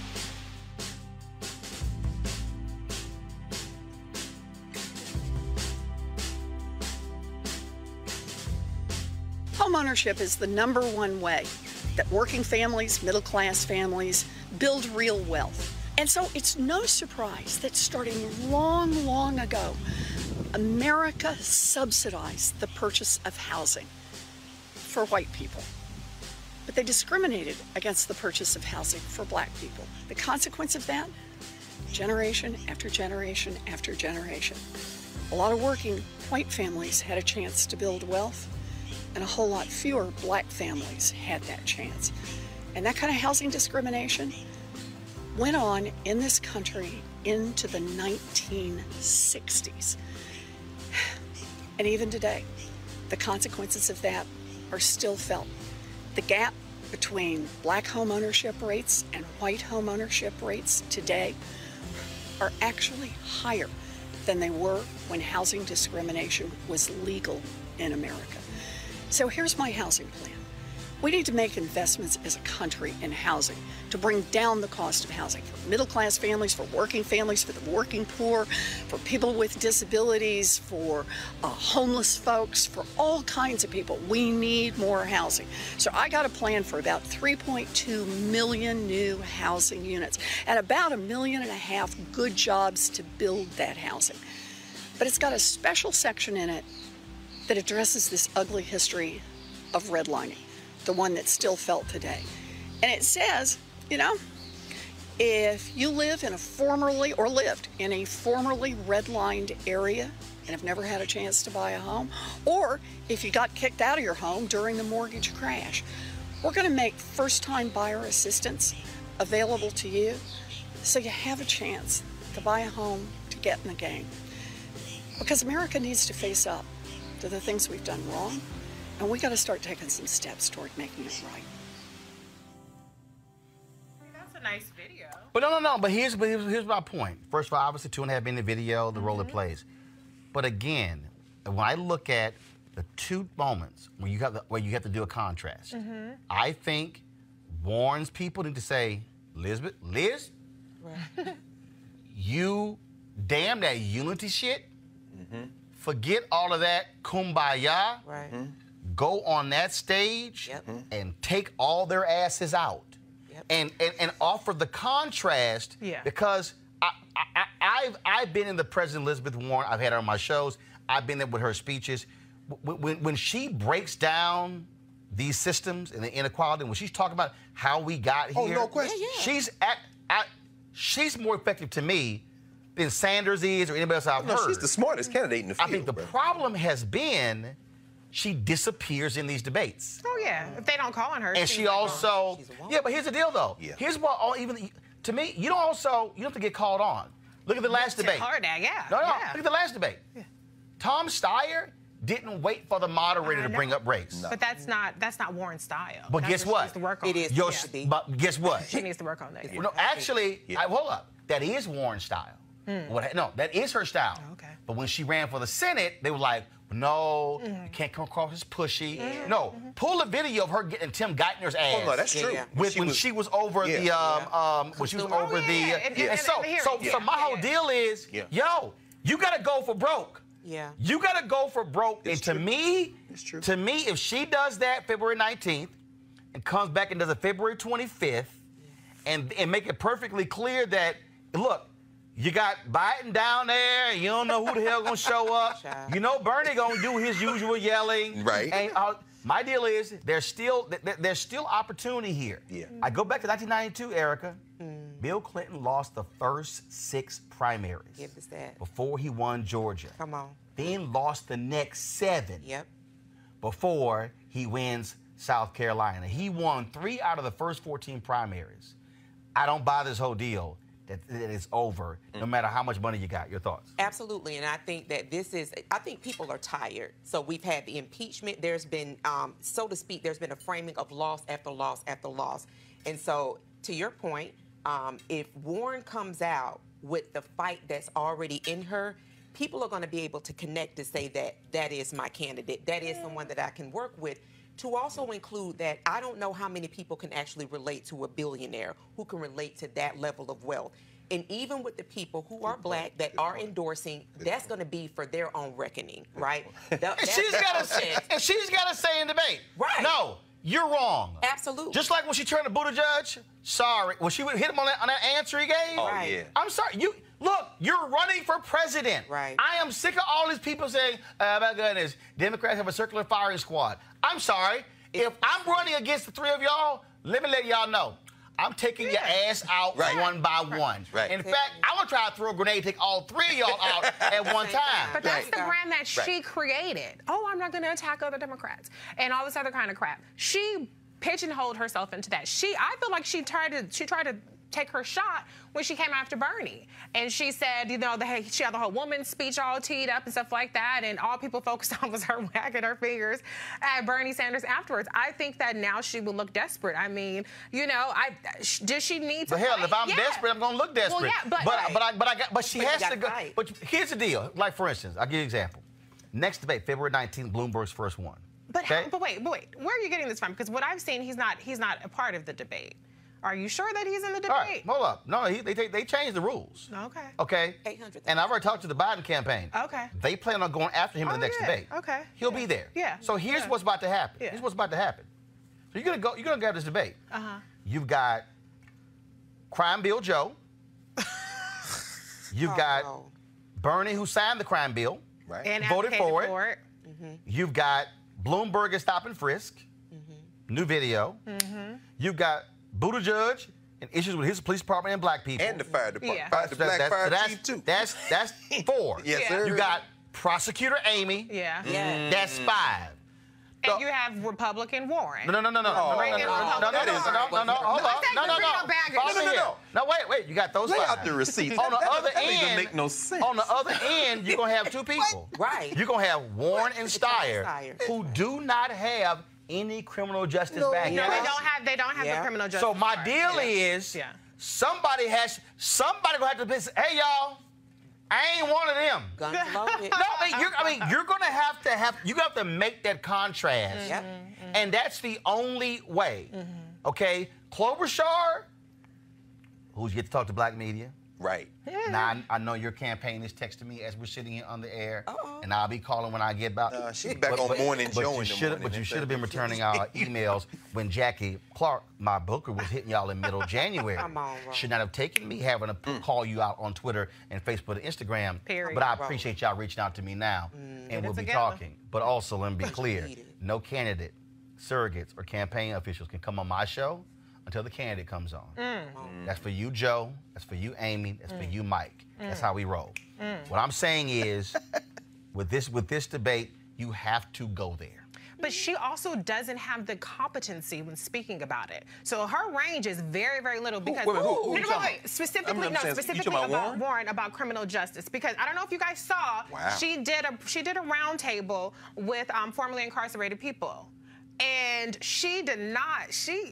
Their clip that they managed to put together, it wasn't even that good. No, I think she talked about housing, these same 3.2 million housing units. She talked about for redlining, the same answer she gave for criminal justice. She has a very limited. No. Here's a piece though. Actually, because what I was about to say even before when you said the competency piece, actually the smart way to talk about criminal justice is to connect it to economics. Sure. Well, because follow me here. What people don't understand is that here, because of the welfare bill signed by Clinton, you come out, you can't go to public housing. Exactly. You can't get student aid. See, this is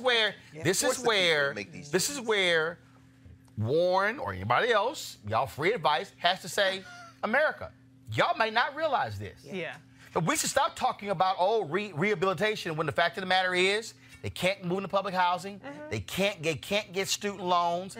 They can't do this. Talk about the whole deal with banning the box. If I'm her, I'm staying in my economic lane. Yep. But I'm connecting economics to criminal justice.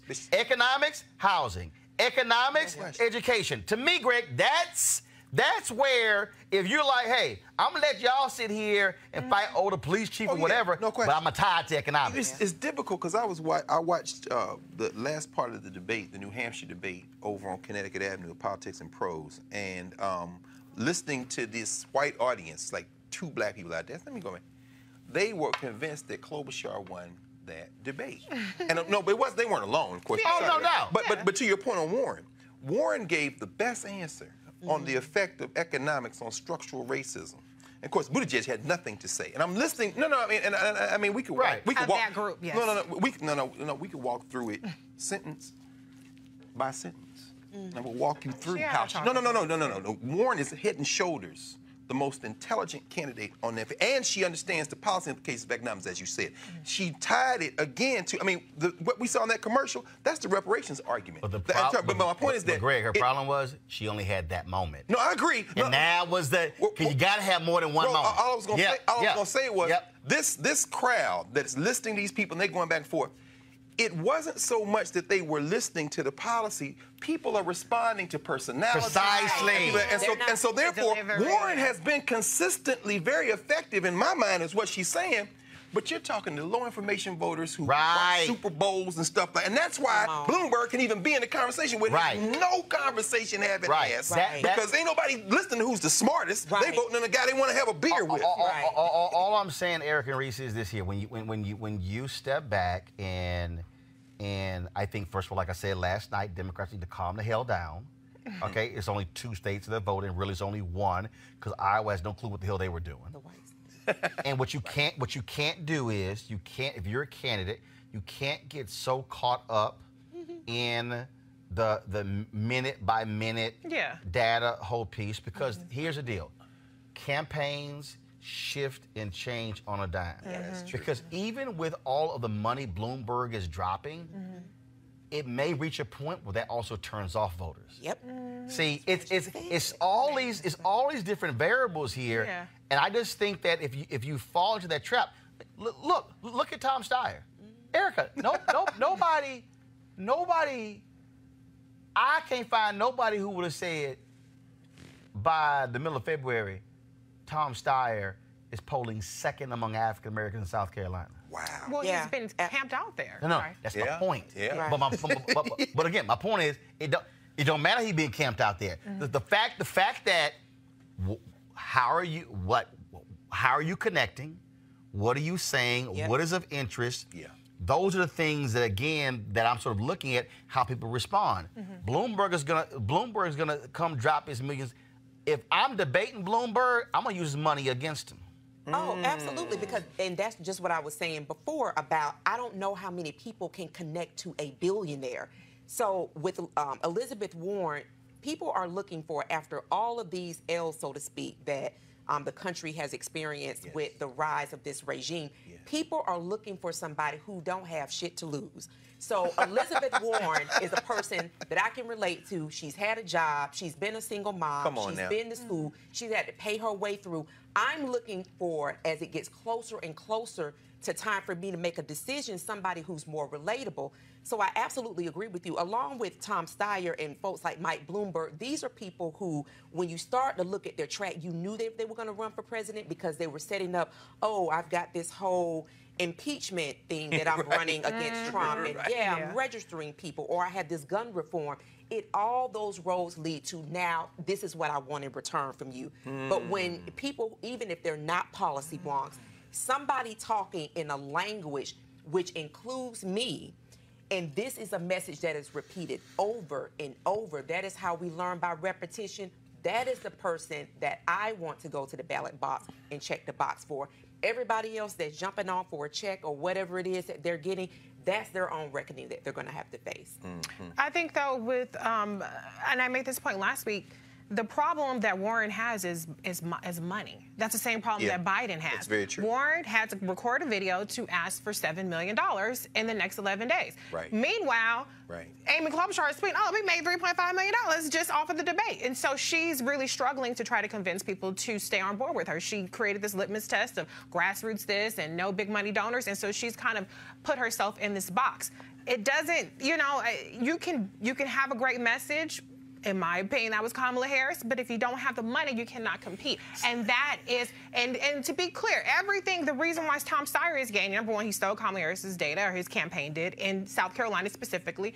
And he's basically replicated everything that Kamala Harris said. He did a black woman panel with a bunch of black women. He probably paid to be there. And he's parroting her message. Her message, all this stuff about, oh, we're going to invest in HBCUs and all these things. These are the same exact things that Kamala Harris said, and that message is resonating, but unfortunately she didn't have the funds to put that message out there the way other people Here's why I will disagree with that. It's because of this.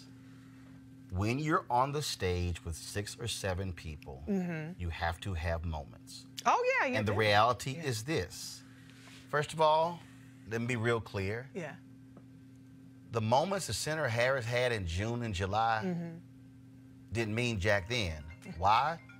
Because people weren't voting for till 8 months later. Right. Yeah, there were two. What I'm saying is, if you take the fact that right now, voters, 25, 30%, 35% have made their minds up. Yeah. Oh, no So, question. again, I'm gonna use Klobuchar for what it is. The role that she played in the last debate was on a Friday. They voted on a Tuesday. Yeah. That's true. So what I'm saying is this here. That's true. I might not have any money, but if I walk into a debate, she can change the game. And that's what I'm saying. If she has it in her. And that's what I'm saying for Biden. He has to do that. They said that the last debate. No, well, I know what they said, but he still didn't do it. He still got to do it. Can he do it? So, no, I think he can. Really? Look, here's why. I go back to the debate in 2012 when Obama sucked against Romney. That's true. Obama didn't want to be there. It was his wedding anniversary. He didn't want to prep. He didn't give a damn. That the campaign, they knew it. That VP debate, Biden ass was ready. Now, granted, that was 8 years ago. That was a long time ago. That's good. Where's that Biden ass? Where's that joke? But what I'm saying is this here. What I'm saying is, when you are up against the wall, two things are gonna happen. You're gonna wilt, or you're going to fight. Yep. But she also put out like a memo to her supporters that had, oh, this is where all my people are weak at. These are where all my competitors were. Where was that energy on the debate stage? Well, you that's had an what, opportunity first of all, to do that. the memo for every campaign has that. Yeah, but every I'm campaign just saying, she That's what I'm doesn't keep saying. the same You have energy. to. That's my point. My point is you have to translate that. Yeah. You have to show people what Klobuchar did. Was. I am going to fight. Yes. I'm a contrast with you. Yes. I did this bill, this bill, this bill. Yeah. It was her tone. Yeah. It was energy. It was all of that.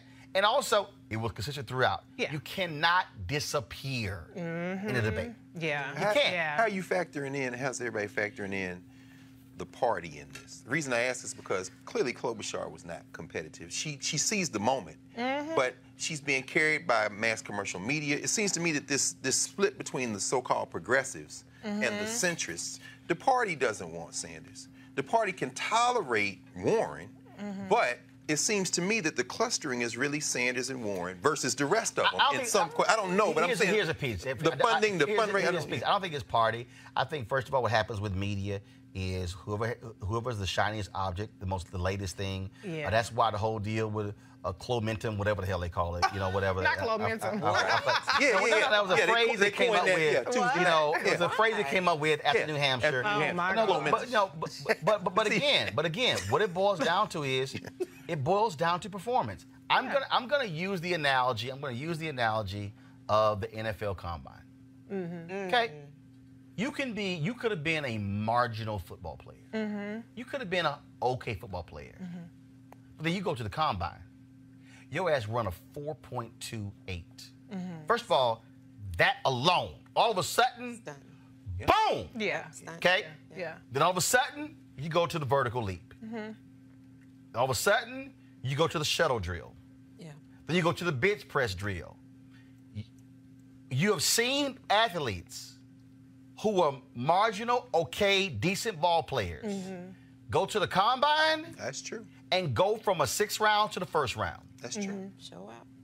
Because the combine is built for a certain deal. It ain't really about, forget the film. It's really just, oh my God, because the NFL is in love with the physical attributes of a player. But that's true democracy. Everybody gets to run. Right. The clock, it ain't gonna lie. You say ball don't lie. Debates are the same way. The debate is... But you got to get to it, though. You got to like get to it, point, and you got to... body Pamela before she could even get to the But also, and this is where they did, but Senator Harris also has to accept also, because this is how Warren failed. Senator Harris was for Medicare for all. Then she's like, okay, no, I'm not.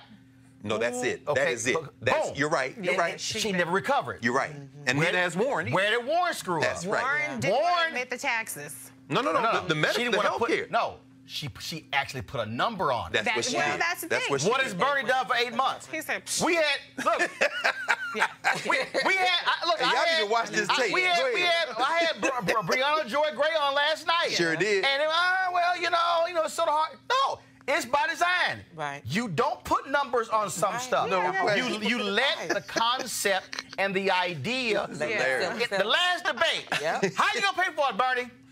Look, y'all. Medicare, right? It was like, no, you his ass ain't even here. You right. She fell into the trap of, they were hitting her so much. She's like, I gotta give him a number. No, you don't. Because she didn't want to just say, she didn't want to admit that she was going to raise taxes, so she came up with this elaborate thing to try to prove she explained it. Wait a minute. Last night, Breonna said on here, the experts say we might have to raise taxes around 4%. Of course we will. But guess what? But that was Breonna Gray saying it. That's what I'm saying. Bernie was like, I ain't even gonna address you. How stupid are people? That's all I'm saying. How stupid are people to understand that if you pay 4 or 5% more in taxes, but now you have no subsidy you don't have to pay anything for your insurance. I mean, the people are so dumb. To your point, don't put no numbers in it because people too dumb to understand. Right, because you already said no information. The moment you utter the words, raise taxes, boom. So she was so smart. Yeah, she was dumb. She was dumb. She's a policy wonk, though. Right. She's a policy wonk. But the information does not translate to. Right. But here's the other art of the game is knowing when the answer and when not to answer. Right. That's true. And that's just and that's the deal. You're right. But here's the other problem that we're seeing, and we're seeing this show up in these non-endorsements and these double endorsements, which aren't even endorsement. People are so afraid. They're either afraid of being wrong and picking the wrong person, so they're like paralyzed with fear. Very true. Or these candidates have played so nice with each other that people aren't really seeing the distinction. Because, like, for me, as a person who follows stuff closely, I'm thinking, okay, well, I look at second choice voters for Biden, it's Sanders, and I'm like, what the? You know, our second choice people because people are not distinguishing themselves enough. And so everybody is tolerable, and it depends on these flash in the pan moments if you can build one. It depends on fundraising if you have the money to put to flood the ads. But people are just not. They just aren't. Nobody has really presented that compelling case to be like, boom. Well, it's because. Okay, let me go back. Let me go back to why you must study history. Y'all, in 2016, there were only 2 candidates. Martin O'Malley don't count. It was Hillary Clinton. That's right. It was Bernie Sanders. If you go back to Obama in 2008, there were 3 candidates when they got to Iowa. Obama, Hillary, John Edwards. You didn't have 6, 7, 8, 9. That's right. Now, let me use the Republicans. Trump was able to win. Because there were 16. That's right. Because he didn't need. There were 16 candidates. First one to drop out was Scott Walker or Tim Pawlenty. Scott Walker, Tim Pawlenty were the first 2 to drop out. Convention of Wisdom said, Midwestern governors, Wisconsin, Minnesota, they're going to be the nominee. First 2 to drop out. He benefited because I only needed 30, 32, 35%. And Republican rules is when to take off. So when people say, Trump's base, no. Okay, when you have a base, you don't need 50%. No. So guess what? Sanders is actually benefiting from there being the multiple number of candidates. For now. And so this is my point where if you're a Warren, if I go, because not only that, you got a caucus in Nevada. If I am able to swing, if I'm able to really swing the debate, I potentially could shift 5, 10, 15,000 votes. That you can go literally from 5th to 3rd or 2nd on the shift. But you got to perform. And I think and that's the real issue there. And so I dare say the next debate, all eyes will be on how Bloomberg performs. All eyes will be on, obviously, Biden. But I still believe the person who, if you look at her record, if you look at where she is in policies, the person who I still believe can make a real move, y'all, Amy polling at 0.5% among black people. Amy who? Right. Klobuchar. That's right there. Right there, Erica. She DOA in South Carolina, Georgia, North Carolina, Arkansas. Next to Mayor Pete.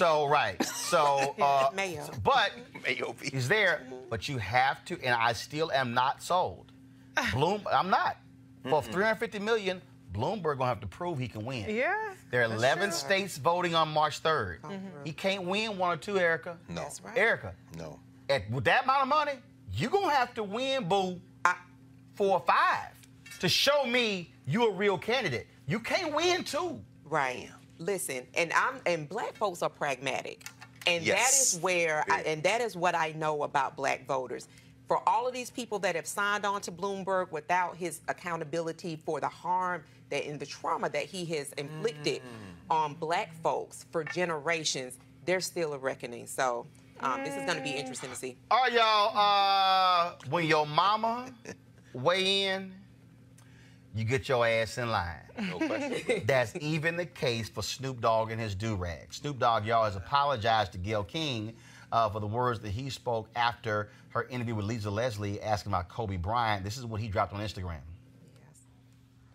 Coming at you live and direct with a message. 2 wrongs don't make no right. When you're wrong, you gotta fix it. So with that being said, Gayle King, I publicly tore you down by coming at you in a derogatory manner based off of emotions, me being angry at questions that you asked. Overreacted. I should have handled it way different than that. I was raised way better than that. So I would like to apologize to you publicly for the language that I used and calling you out of your name and just being disrespectful. I didn't mean for it to be like that. I was just expressing myself for a friend that wasn't here to defend himself. A lot of people look up to me and they love me and they appreciate me, so I want to let them know that anytime you mess up, it's okay to fix it. It's okay to man up and say that you're wrong. I apologize. Hopefully we can sit down and talk privately. Have a good day. All right, I said on Monday I was sick of this story and it needed to end. It praise Snoop's mama, thank you. Right. I mean, thank you for, because this had gotten us ridiculous. Yeah. I have an adult son. His throat would have been in my hands. I know that's right. It would have been in my hands. This whole on social media, people not being able to control their emotions has gotten out of hand. Like, disagreement is one thing, but to go as far to say that you're going to threaten somebody, you're going to, for their safety, and they're just, Snoop is almost 50 years old. Get your that was entirely too much. And to, and to me, that added more angst to what Miss Vanessa Bryant and her family are going through.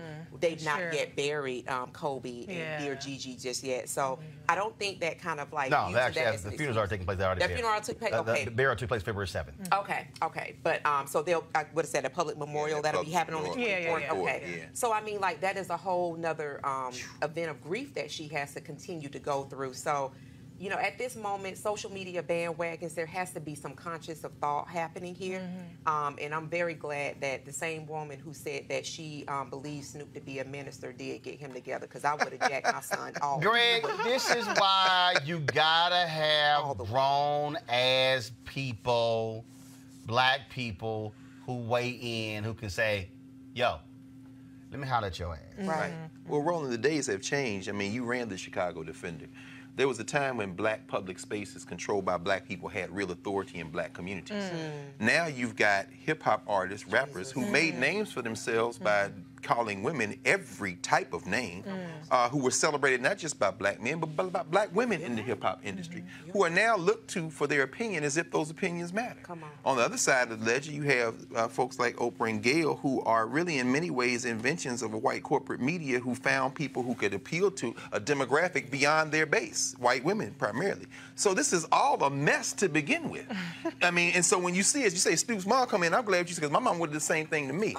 The irony of it, finally, is that you have someone like what Snoop does, Brother Brodus does. He communicated in a moment out of impulse. But the irony for me, looking on social media, was how many people co-signed him. And I'm not just talking about men, I'm talking about women, and I'm not even talking about men and women, I'm talking about boys and girls, teenagers and 20-somethings. So that what came out was, Gayle, why you asked that question? Here's Lisa Leslie sitting here. So I think the whole thing is a mess, but it comes down to the fact that our media platforms have to be controlled by us, have to be things that we give investment to for authority, and as whether it's the Defender or Roland Martin Unfiltered, we got to stop looking at entertainers to be some kind of moral barometer for how we should be talking to each other. I just don't see how we...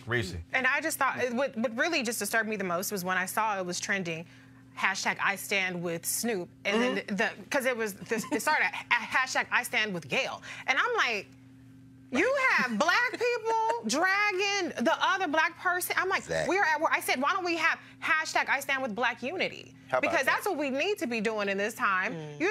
Snoop, he took things too far, as well as other people that jumped on the bandwagon. I still don't think that, the way that Gayle handled that in that sensitive time was appropriate, but I don't think that it warranted all that it went to. And so the thing about it is, it's always about, the problem is we always have to pick sides, and we have to pick them viciously and be vicious towards each other. And there's a contest when we need to be more united, period. I appreciate that Snoop apologized, because hopefully that will make people understand that we don't have to always be at war with each other. But this is also why you have elders. That's right. That's right. He's 50. Well, he should be elder no, too. he's not. No, he's not. No. Follow me here. Follow me here. Yeah. I said this to y'all. That is very true. I said this. If you when you're in Ghana, you're in these different places. Come on, brother. The king gets permission to speak from the elders. That's exactly right. He the king, but they're the elders. That's right. And part of the problem for a lot of us is, see, it don't matter he's 50. Because even though you're 50, there's still somebody who's older than you. That's true. And so some of y'all call them godfathers or whatever. There's a reason why there are people pick the phone up and say, let me holler at you. Yeah. Oh, no question. The problem is, and let me be real clear, first of all, you got to have people who command that level of respect. But then you also got to have people who also have been trained that you do respect elders. There you go. That's right. And that's exactly how that happens. And so, you know, I've had some, and I remember when I posted a video when I was stepping in my kitchen, and I had some young alphas who came after me. I was like, okay, first of all, who the hell are you talking to? Number one. Right. I said, you don't tell me what the hell I can do. Come on. Stepping, because your ass just joined. No, and I made perfectly clear, which is why, again, you have these spaces. So when you go to AKA conventions and Delta got their Delta Deers, we got spaces set aside only 50+ year alphas can sit. It's like, no, that's how, so our community has always that's right. fully embraced elders. Institutions. That's right. Institutions. That's right. For that reason. That's so right. no matter what you do, you get a line, an elder says, let me holler at you. Yeah. Let me holler at you. Yeah. And we got to always remember why you got to have elders. Folks, real Absolutely. quick, Michael Fesser of Portland, Oregon said police officers unlawfully surveilled him and then falsely arrested him after he complained to his boss about racial discrimination. Westland police began investigating Fesser in February 2017 after Fesser raised concerns to his boss, Eric Benson, owner of A&B Towing, that he was being racially discriminated against at work. Fesser said the discrimination included co-workers calling him racial slurs. After he raised his concerns, Benson contacted his friend, Westland Police Chief Terry Temis, and persuaded to look into allegations that Fesser had stolen from the company. With the approval of Westland Police Lieutenant Michael Stradley, detectives Tony Reeves and Michael Boyd used audio and video equipment to watch Fesser while he was at work, according to a lawsuit filed by Fesser. Surveillance was conducted without a warrant or probable cause and did not result in any evidence that Fesser was stealing from his employer. Ain't that something? Y'all, go to my iPad, please. Remember the homeless dude, formerly homeless dude, Donald Trump, asked to stamp the State of the Union? Well, the Associated Press has this story. President Trump said in the State of the Union speech that a homeless vet turned his life around thanks to a company using the administration's Opportunity Zone tax breaks. But the man never worked at a site taking advantage of the tax breaks. Y'all, you read this story here? They were lying the whole damn time. Just straight ass lying. And just, and matter of fact, the guy that where the business is, the area doesn't even qualify for the Opportunity Zone tax breaks. Shock and awe. Roland, you've been in this business a long time, brother. Have you ever seen a moment in American history where the lie is the preferred thing? You lie about literally, I didn't call Barr. You called Barr the minute you saw the thing. I mean, just liars, man. Right. This is crazy. It's just crazy. All right, y'all. Did y'all see the video of this asshole on the plane got upset because this woman actually reclined her seat? Well, she was like, okay, you know what? Let me record this for you.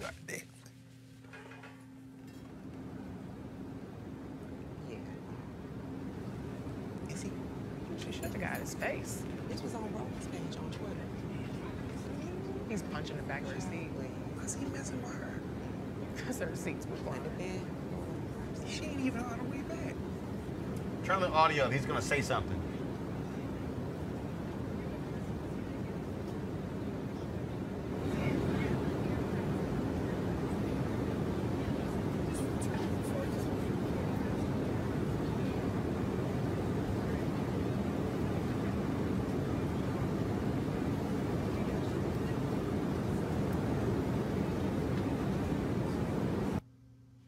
All right.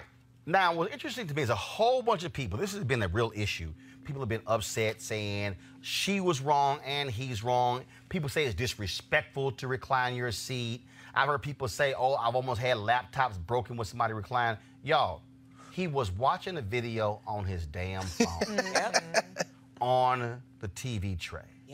Okay?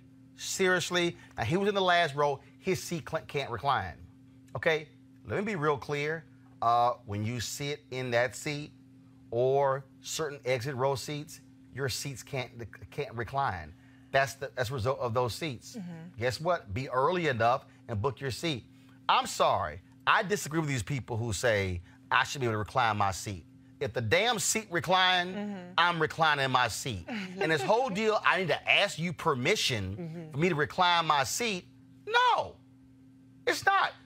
That dude, first of all, he did it because she was a woman. Oh, yeah. Because ain't no way in hell he would try that with a dude. Well, if y'all was sitting there, he wouldn't have tried that with a black woman. Apparently gave him drink tickets and apologized to him. Really? Yeah, that's what I read. I don't know. They would have to call an air marshal because he would have got his ass whooped. Yeah, I've had somebody be aggressive with me, and all it took was really a turnaround and a look. Oh, yeah. Yeah, though, that's actually, that's a form of harassment. It is. And I wish that she would have been able to just turn around and confront him around that. I'm glad we see it on tape, but that type of I think kind of like poking and prodding really does warrant somebody asking for something to happen in the reciprocal. Oh, yeah. What say? Oh, I wish a would. I mean, but you know, it's interesting. These planes, I mean, it's capitalism at work. I'm sure there's a branch of psychology where they study this. As they've taken these seats out and made them smaller, and then they still have the recline function, you're creating a situation where it's almost impossible to be comfortable. I mean, I'm a person who, you know, maybe it's how I was raised, but you know, I expect to be uncomfortable on a plane. So if it's a middle seat or somebody reclines back, I just expect that, and I know that I'm going to get off in a minute. But if you're getting on a plane thinking that you're going to be comfortable, you're in the wrong form of transportation. They have shrunk those seats over the years. It's all, first of all, they've shrunken the seats, and they've actually added more seats. Yes. It's a revenue deal. But it's sort of like the people who have this belief that the bin over their seat is their bin. Is their bin. No, this ain't your damn bin. It's shared space. No, I've seen people act a fool with flight attendants. No, you can't move that. You can't. I mean, the other day I was on, and this woman was like, she was trying just to back. She was like, you know, be careful. I have something fragile. And here's the deal. What she didn't realize is it was a black male flight attendant who was a fan, and he went, fragile items are not supposed to be in the bins. Moved her shit. He trying to get on crazy ass white people. Moved her shit. Wait a minute, because he was like, he goes, no, Mr. Martin, your bag will be on the plane. I love that. And so this white woman, she was like really upset. And he said, no. Fragile items don't go in the bin. Lord help me. My man, I was cracking up. I love and the other passages, and actually what made it worse was, so I had an aisle seat, was like row 3 or 4. So I get on, and some white woman in my seat, and so she stands up and she says, well, you know, I'm here with I don't know who was sick or whatever. You know, can you switch? And I'm looking, and I'm like, hell no. That's why I get.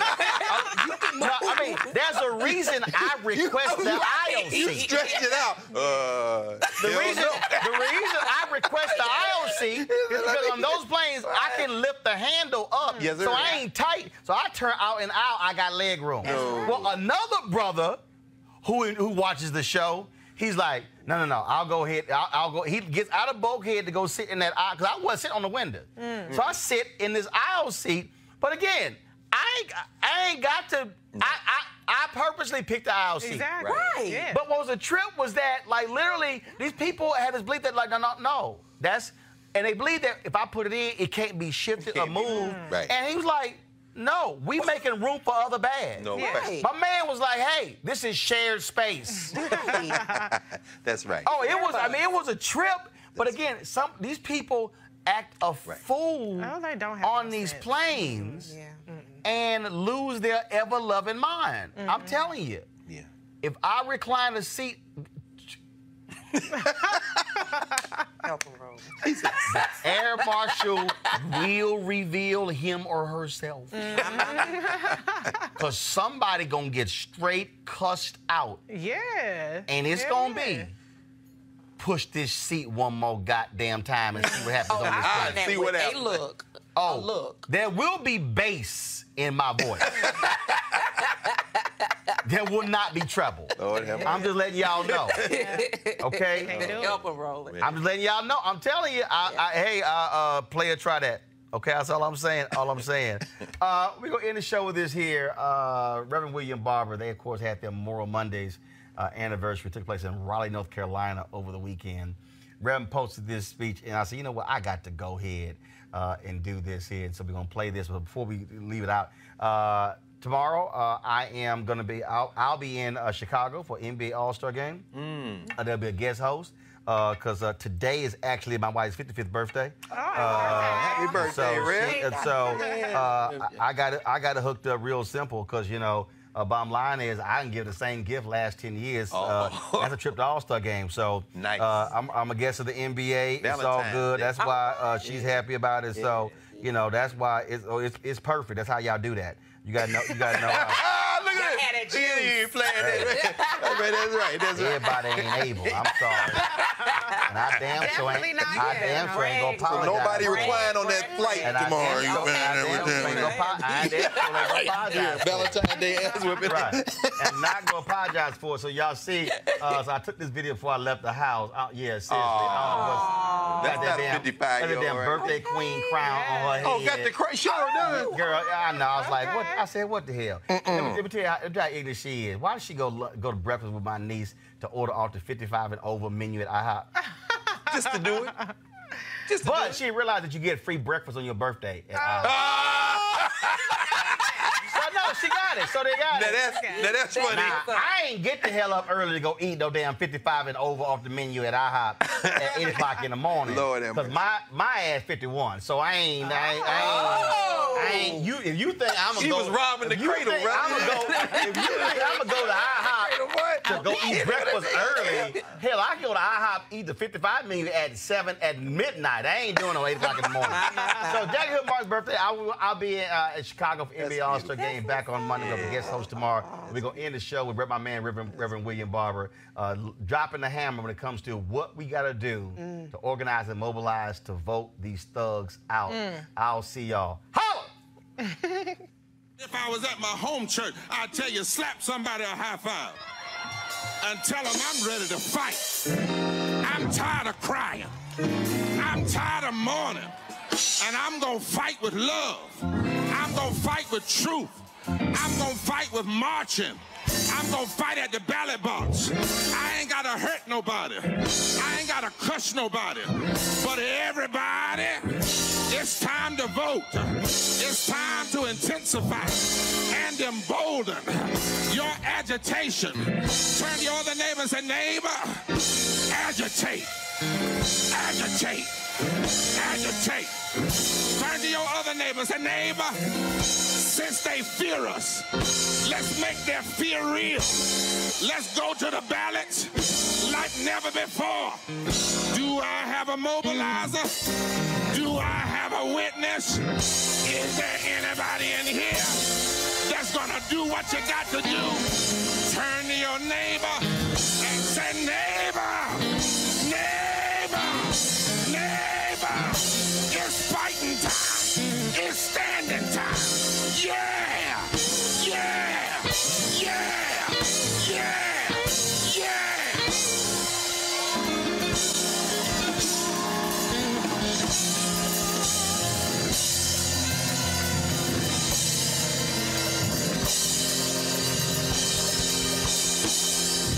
Raise your hand if you're going to organize.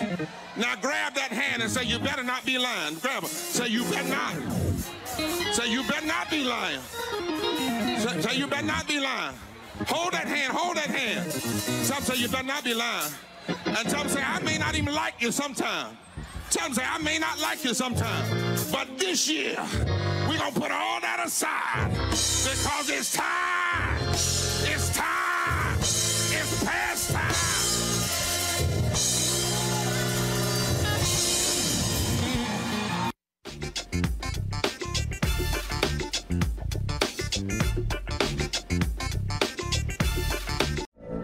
From BBC Radio 4, Britain's biggest paranormal podcast is going on a road trip.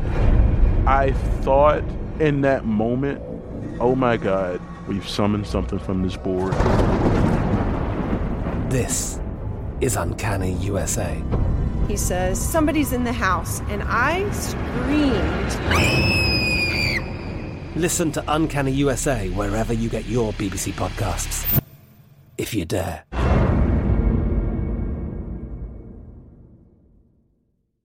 Open a limited-time 11-month certificate at Kemba Financial Credit Union. At 5.25% APY, it's more than triple the national average, plus it's a safe and secure way to grow your money. Visit your local branch or kemba.org/cb for details. Offer expires May 31st, 2024. APY equals annual percentage yield. Restrictions apply. $500 minimum and $250,000 maximum deposit. Advantage status required. Comparison based on bank rate average. Federally insured by NCUA. Hey guys, it is Ryan. I'm not sure if you know this about me, but I'm a bit of a fun fanatic when I can. I like to work, but I like fun too. It's a thing. And now the truth is out there. I can tell you about my favorite place to have fun. Chumba Casino. They have hundreds of social casino style games to choose from with new games released each week. You can play for free anytime, anywhere. And each day brings a new chance to collect daily bonuses. So join me in the fun. Sign up now at ChumbaCasino.com. No purchase necessary. VGW Group. Void where prohibited by law. See terms and conditions. 18+. Are you looking for the perfect move-in ready home this spring season? Now's the time to buy at Fisher Homes. For a limited time only, enjoy below-market interest rates starting at 5.375% APR, 6.139% APR. With these exclusive lower rates, you can save hundreds on a move-in ready home and start enjoying the benefits of home ownership even faster. Schedule your personal tour with one of our new home specialists at FisherHomes.com and make this spring the season you find your perfect home sweet home. Financing provided by Victory Mortgage, LLC, NMLS 461249, Equal Housing Lender.